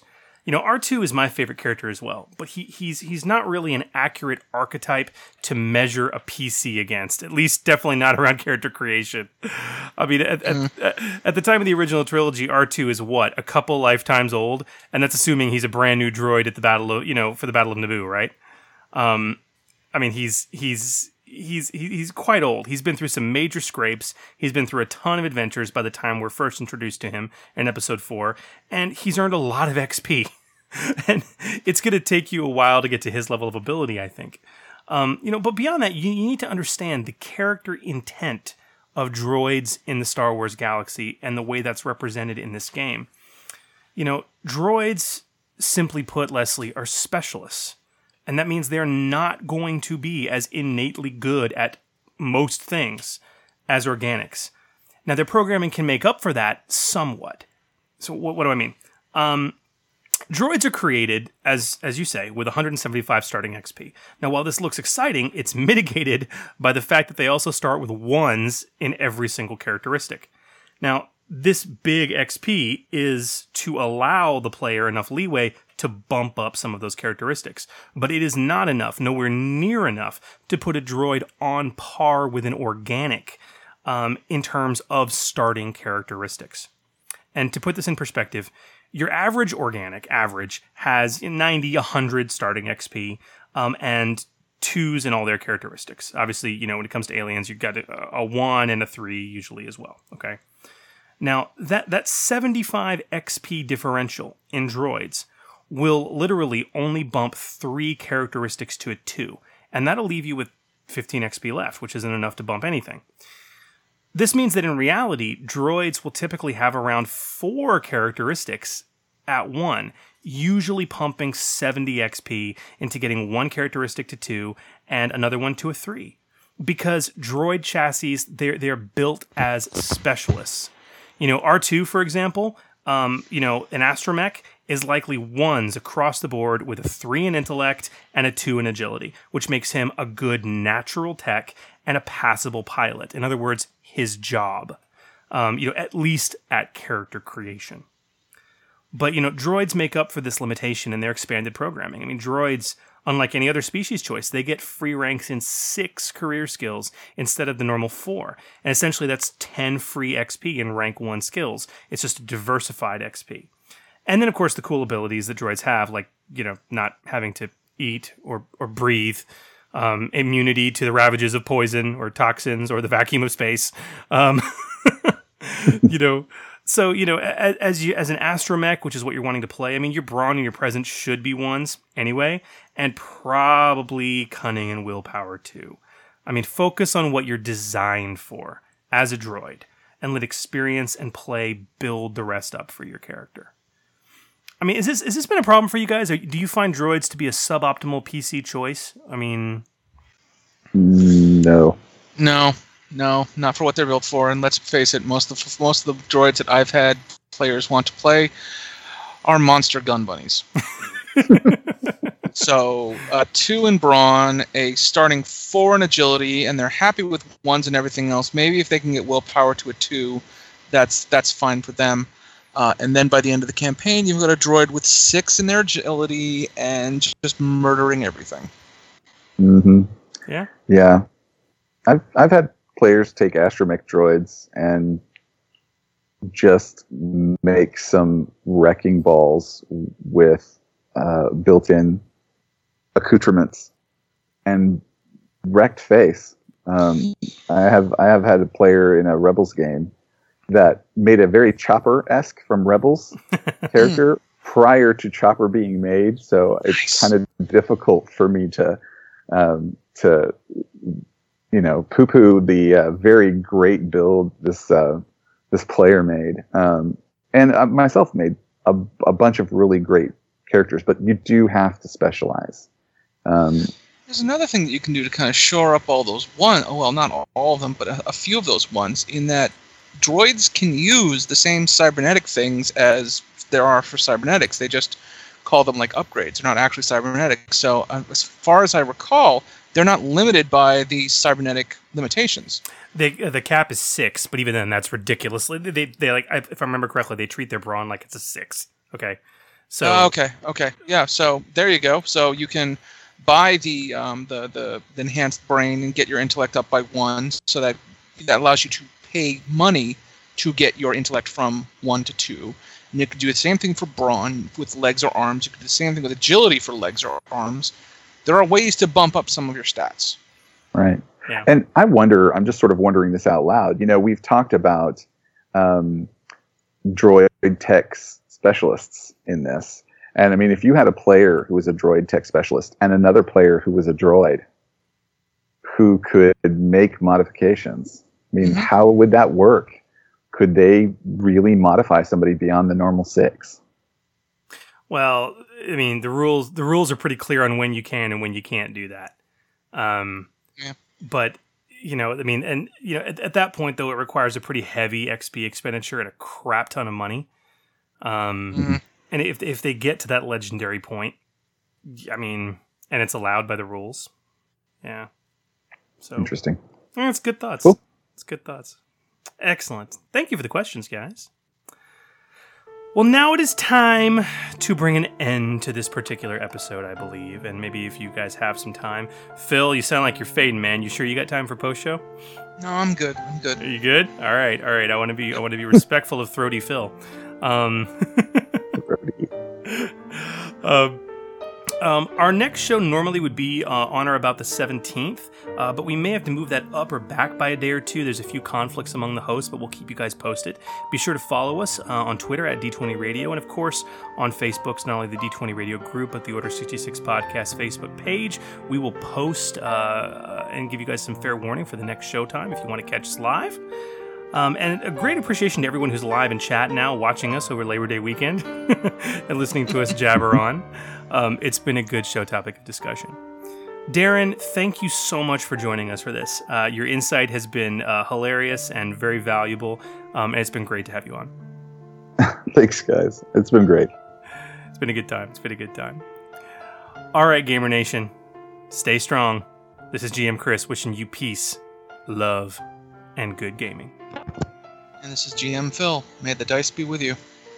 And this is Darth Zorg saying, roll your dice single file to hide their numbers. Nice. Best one ever.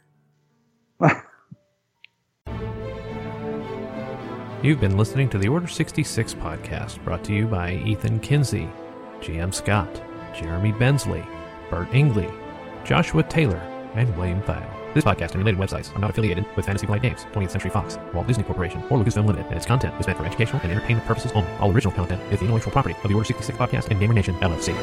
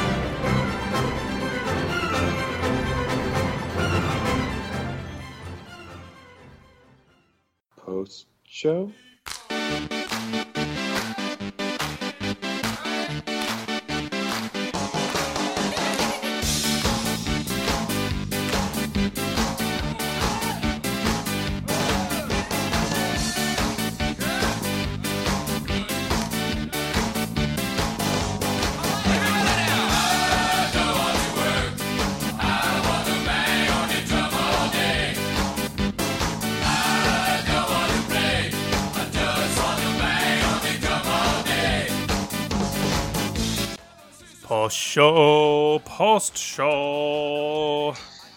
I got all kinds. It really sucks, and really one of the reasons why I really wanted to try to make this tonight, and could I use the word "really" anymore in that sentence, was the fact that it's Labor Day weekend.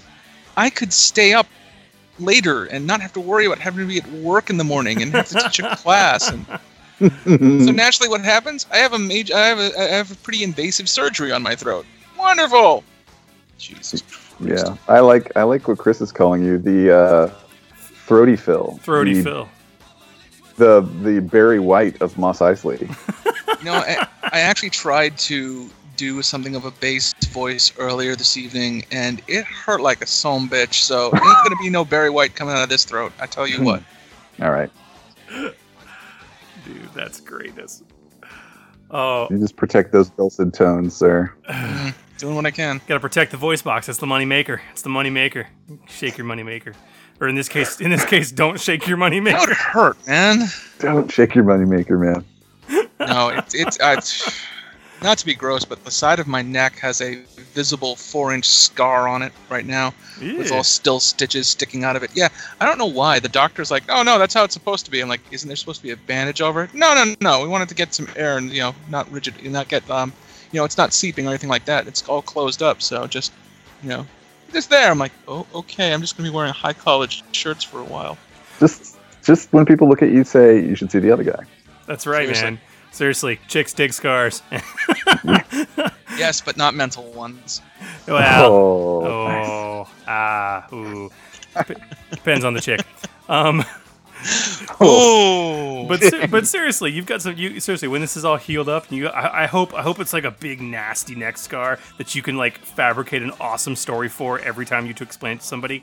You can have a Rolodex of scar stories. That you just go through. Yeah, I saved a busload of nuns from a house fire. If you really want to see it, I can pop. Actually, no, I can't pop the camera on. Just give me the option to. Oh well, whatever. No, it's yikes. It is not subtle. It is not subtle at all. So, and then not only that, but also like running from the underneath the entire length of my jaw from left to right is this gigantic, ugly bruise. So it really looks like Mike Tyson just came up and just clocked me one right under the chin. Oh. Well, you'd be missing a chunk. You'd be missing a chunk out of your ear if you did that. That's true. So I've still got that going for me. Oh, my man. ears are intact. Anyway. So, okay. Enough about my invasive procedures. Let's talk about a different set of invasive procedures. Let's talk about GenCon, because I didn't get to go, and you two honkies did. Not only that, but I couldn't leave the frickin' airport without bumping into this fine gentleman here. I cannot confirm or deny that I was stalking you. I'm just not. I can't confirm or deny it. No, it was really kind of serendipitous to meet you while we were waiting for the bus. And my crew of players, my cadre of players that I brought with me two people who just their first Gen Con was last year, and two people who, for lack of a better term, had not been to a convention either not in a while or at all. So I took them to the biggest one on the 50th anniversary, and it was so amazing to have these people. And then they got to meet Phil and play with Phil, and it was kind of ridiculous, awesome. Well, that's actually a funny story in and of itself too. Yeah, because we were. If you want me to go into it, I absolutely will, because it was hilarious. You should totally do it, because I'm.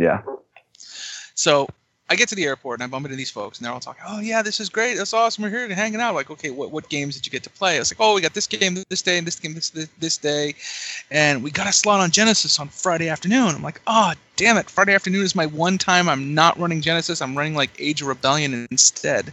Okay, I'm gonna stop him right there. And then my face looked forlorn. Yes, it most certainly did. You had the ultimate sad face. I was crestfallen. I was sad panda. Okay, next. Oh, but it's okay. It's okay. I'll tell the other guy. He'll have a great time. So we get to Gen Con, and I'm one of, well, originally it was 3, but then it became 2 people who were going to be running the new Genesis module using Genesis beta rules. The module was called the Haunted City. It took place in FFG's Runebound setting. It's your classic fantasy jaunt. Good times. Elven warriors, arguably human paladins, or clerics, or whatever the heck you want to call it, wizards, alchemists. Good times.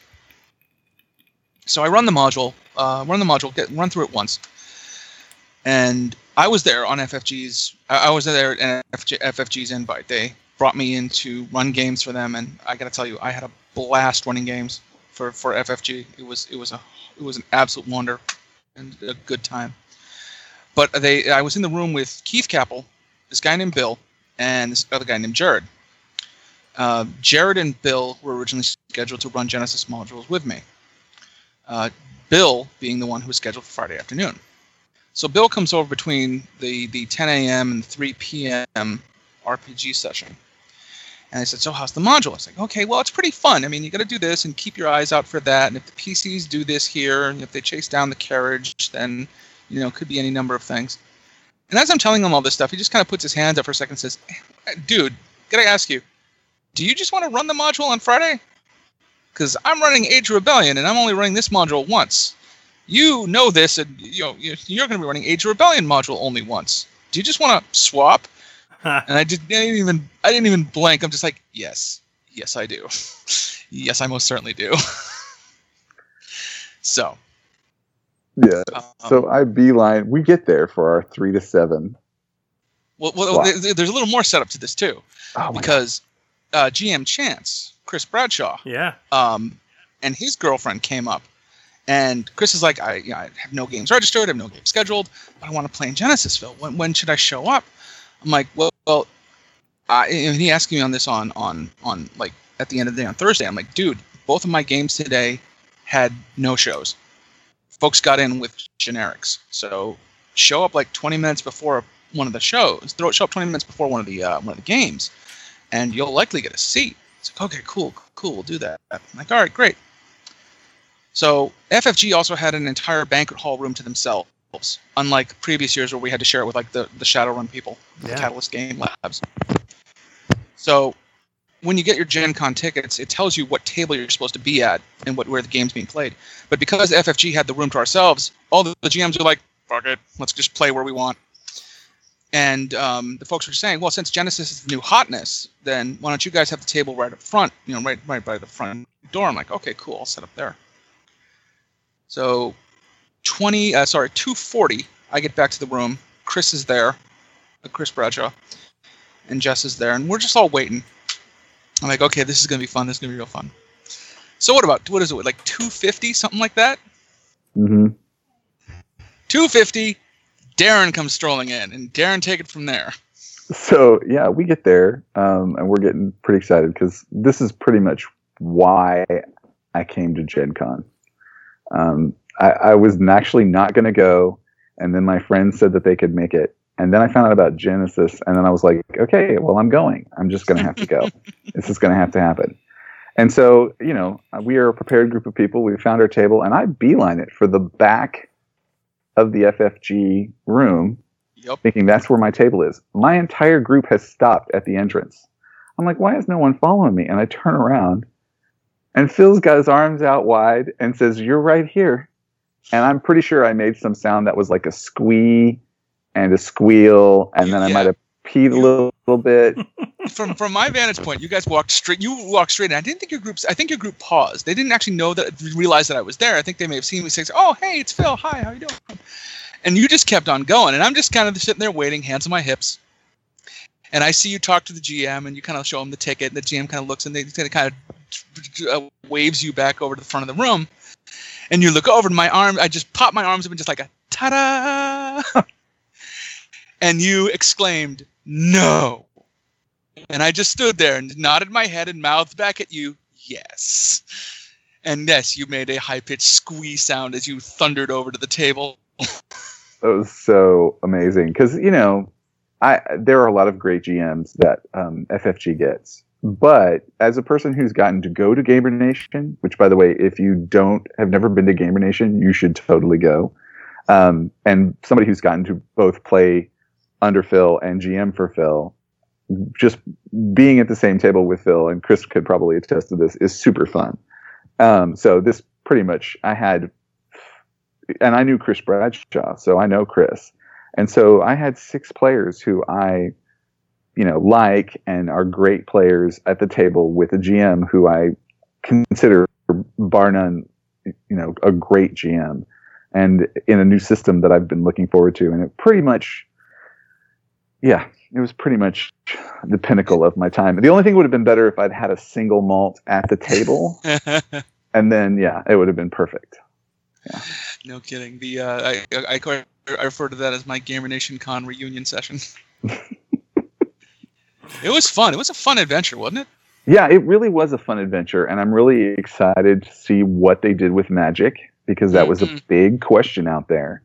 I'm a big fan of it. I'm very interested to see more of the rules and reasoning behind some of the rules. And I think even after the fact, I had some questions that I ran by Phil after I had a chance to kind of think about the game. But I love the system. I love the game. I love the narrative storytelling. And two of the players had never played FFG before. Oh, wow. And so this was their first introduction. And because of that, they're like... Just fine. Yeah, they did. They both did. They did a great job. And they were so, you never can tell where people are at. But, it's a new system. And it's, it's nerve-wracking when you don't know what's going on. And they picked it up really quick. And, Phil's such a great GM. He let them calculate it themselves. And they learned it, and it was really, really great. And it was great because, two, not counting Chris Bradshaw, two of the other players at the table were both GMs, and I really wanted them to see Phil's GMing style. And it was a great moment for me as a refresher as a GM. So it was really amazing for me. And the system was really well balanced. Phil, would you say it was pretty well balanced? The only deficiency that I saw was Ula, the dwarven alchemist. I really feel like she got kind of shafted in her ability to deal damage, to participate in combat as a combative character.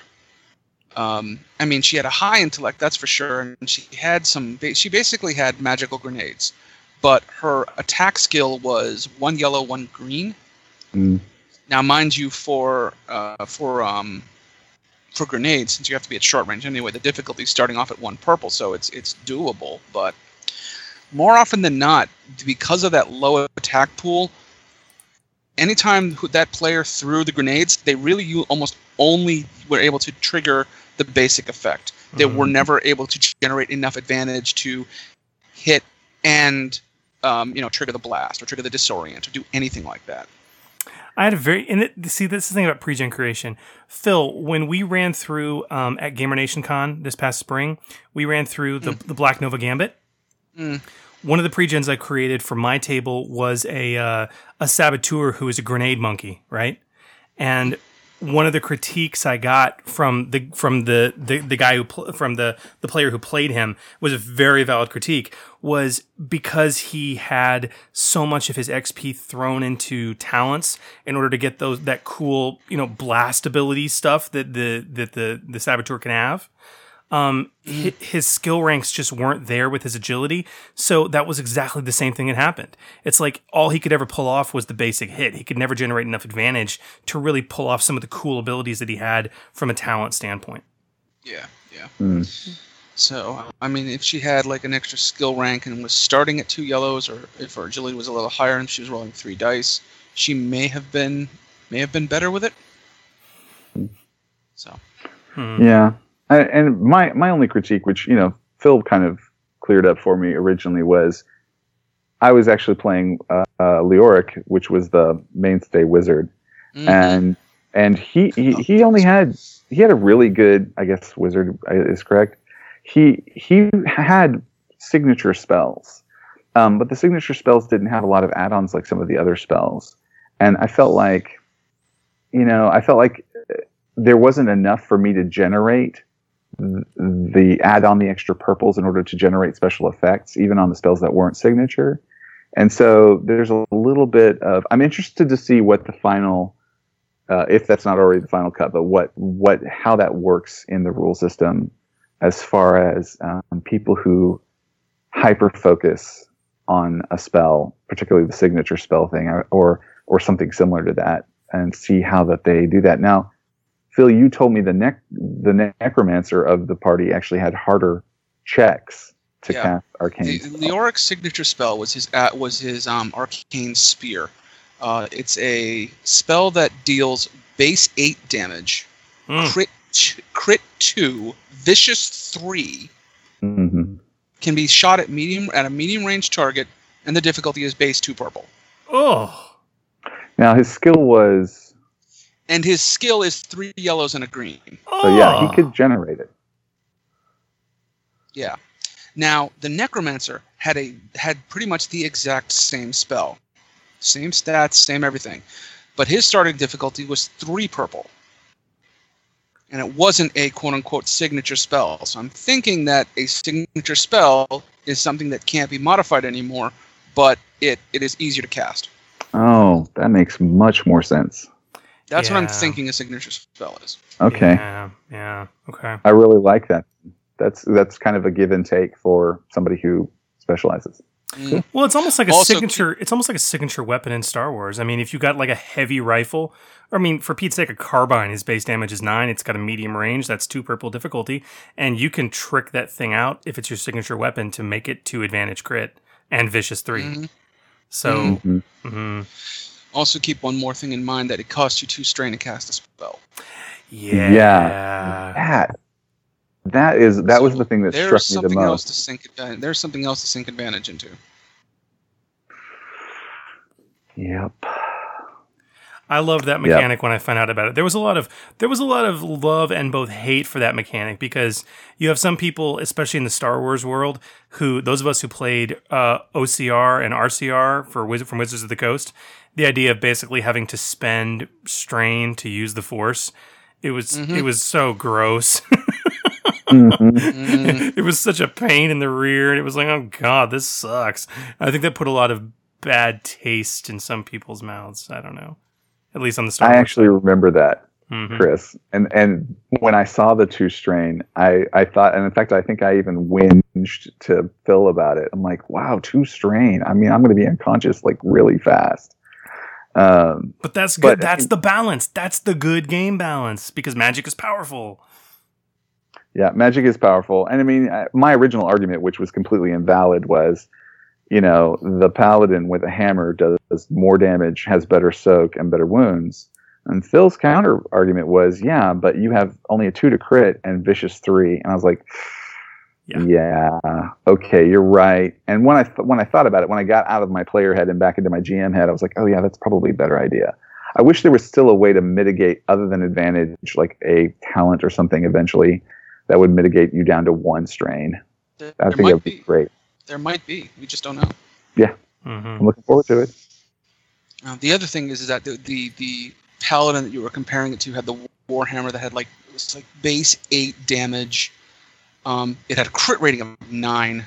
No, not 9. I'm sorry. It had a crit rating of 5, and it had concussive to knockdown, and the wielder could spend 2 strain to deal an extra 3 damage on a hit. So, right out of the box, this person's could hit just for 12 damage. Yeah. But no crit, can use concussive. Oh, it's also an accurate 1. Oh, that's what it was. It was an accurate 1. That was the other thing. So their attack pool was good, but always had at least an extra black die in there for being inaccurate. Okay. Although the guy playing our paladin was hilarious. Do you remember him? Every time he nearly died, he was still saying, "You're under arrest." Yep. Oh my god! I'm gonna chase him. Let's go. I'm like, all right, dude. I loved it. You want to chase down the vampire by yourself? Have at it, sir. Go for it. But that's what makes the system so great. Is it gives people that opportunity, and I love it. I'm gonna, unfortunately, one of my biggest whinges over time have been, I need a basic bolt-on system for some of my games, and I've been using. I know this is an FFG game, but I've been using Savage Worlds as my bolt-on for a lot of things I do, including Savage Harry Potter and Firefly and a bunch of the things I've run at Gamer Nation Con. It's not a bad system for it. It's not a bad system. I love it, but I'm basically putting a lot of hopes and dreams into Genesis, because FFG Star Wars was what really got me out of that D20 mindset, guys, and brought me back to being the kind of GM that I remember myself being before I got into that mindset. And so, man, even my wife, who is not a Star Wars fan, but we won't talk about that, has played the Star Wars FFG system, and she was like, "That's good. That's she liked it." So, I mean, that's a big testament to somebody who doesn't normally play role-playing games a lot or tries systems. I've converted more new role players to the entire concept with this system than anything else. It's amazing. They like it. So, yeah. Oh, man. Makes me reminiscent. Well, I'm hoping to bribe Hooli when he starts, or whoever starts the Genesis podcast. I want to help them in any way possible. Well, he's in chat. Hooli, you know my number. So, Phil, was this your first time, if you'll pardon the term, whoring yourself out for a developer to run games? It is. It absolutely is. And I compare it to the first time I went to GenCon, which was 2014. When I went in 2014, I was paying my own way. Any game I wanted to run, I had to run after the convention, because that's when most folks were available. So I'm like starting running at 8 or 9 if I'm lucky, and gaming till like 1 or 2 in the morning, which is fine, but it makes for a long day. Which still leaves a bad taste in my mouth. I have to buy tickets to play games. And I mean, I know it's only like $4 or $6, and I know that's how a lot of these GMs even pay their own way. But it's still one of the things of like, I'm spending all this money, and now I have to spend a little bit more to play games. So, I kind of rolled my eyes at that and kept going. Also, because it was sort of limited as to what I could play and when I could play it, I would be spending a lot of time just walking around the exhibition hall, which you could really only do a couple times before you're like, I've seen everything, and I really don't have enough money for anything else. Yeah. Yeah. Mm-hmm. So this time I go, I have to run 24 hours of games over 4 days. I can only run 2 sessions a day, so like a 10 to 2 or 3 to 7. So I really get and there's, Thursday, Friday, and Saturday is two shifts. Sunday has 1 shift, a 10 to 2 shift. So I can basically have 1 shift to myself, an hour break in between to grab lunch. But I'm running games, which is anyone who comes to Gamer Nation Con knows that's what I love to do. Yup. I'm running games. FFG is paying my way to run games for them. They cover my badge, they cover my room. All I had to do is get out there. I'm having fun with folks who are coming to my table wanting to play the game that I'm running. After the con exhibition hall closes, I can then go and hang out with friends, and gaming kind of becomes an option, not in sort of an obligation. I got invited into another Genesis game that Sam Stewart was running Saturday night. And Sunday night, I got to sit down with a bunch of guys from FFG and run them through the fratricidal tendencies module that I ran for my Fallout hack. The difference there is they got to be the first ones to play the new Fallout theme for Genesis. Very nice. I updated all the characters and rules to match in what I had for the Genesis beta rules. Please tell me you're bringing that to Gamer Nation Con again. I won't have to bring it. As soon as Genesis drops, I'm posting that up on the D20 Radio forums, D20 Radio blog. Awesome. Yeah, it'll be available, and yeah, I will probably be bringing it. Who am I kidding? Who am I kidding? By the way, Darren Hooley's in chat. He says he would be happy, in all caps, to have any, in all caps, help. He and I will circle around. Yes, do. So, like, my first Gen Con was like 2005, 2006. And, it was... That's back when I was doing Origins. Yeah. So, I mean, I just went and experienced it. But after that, like, I met and became friends with Chris Bradshaw and Dominic Crawford. And basically, the three of us... And this was back in Wizards of the Coast days when they had the Star Wars license and they had Saga Edition out. And I was doing the podcast. So, it was like the three of us, basically, we did that for like, I mean, Bradshaw's done it for forever. I mean, for everything. But for me, it was like for the next 2 or 3 years, I did that. I hoarded myself out to WotC and they paid my way. But I'm like you. I enjoy running more than I enjoy playing. So it's like all I want to do is run. And it was like for those years, I would run three to four games a day, and you're just destroyed at the end of it. You know what I mean? And it was there was a couple years during that period where, because the three of us were willing to run that many games, they didn't need any other GMs. So we were the only Star Wars GMs in the WotC hall, basically. And, we had our own little corner of the table, like the redheaded stepchildren we were with Star Wars, while everyone else is playing D&D. And, generics come up, can't get a table. It's like, come on over, play some Star Wars. Come on over. And lightsabers. And and it was fun. And there's times I miss it, and there's times I don't. So. Oh, I almost forgot to give special props to. It was really great because these, like I said, I had two people who were new to conventions and new to FFG, but I also had two players who knew FFG and who played Star Wars. Oh. And Sam, Stewart, and Keith both dropped by to say hi. And Keith, I love Keith's. Keith, they're like, who's he? And I'm like, well, he's a freelance writer at Fantasy Flight Games. And they're like, who's Sam? I'm like, well, he's the editor and RPG designer for Fantasy Flight Games, and the senior RPG producer there. And I'm like, oh my gosh! And I was like, but that's what makes that Fantasy Flight so amazing to me, is that they're so hands on and they're so there. And Keith in particular, I love his dry humor, so it was really cool getting them to come by and say hi to everybody and stuff. So props to them for shaking hands and kissing babies. Oh, yeah. I'm a game designer, and that means when I'm not kissing babies, I'm stealing their lollipops. Sorry, I watched The Hunt for Red October recently. Nice. Right on. Dude. Man, good times. Good times. Oh, all right, guys. Well, I think it's a good time to call it, unless you guys have some other pertinent things you really want to get out there for the rest of the Gamer Nation.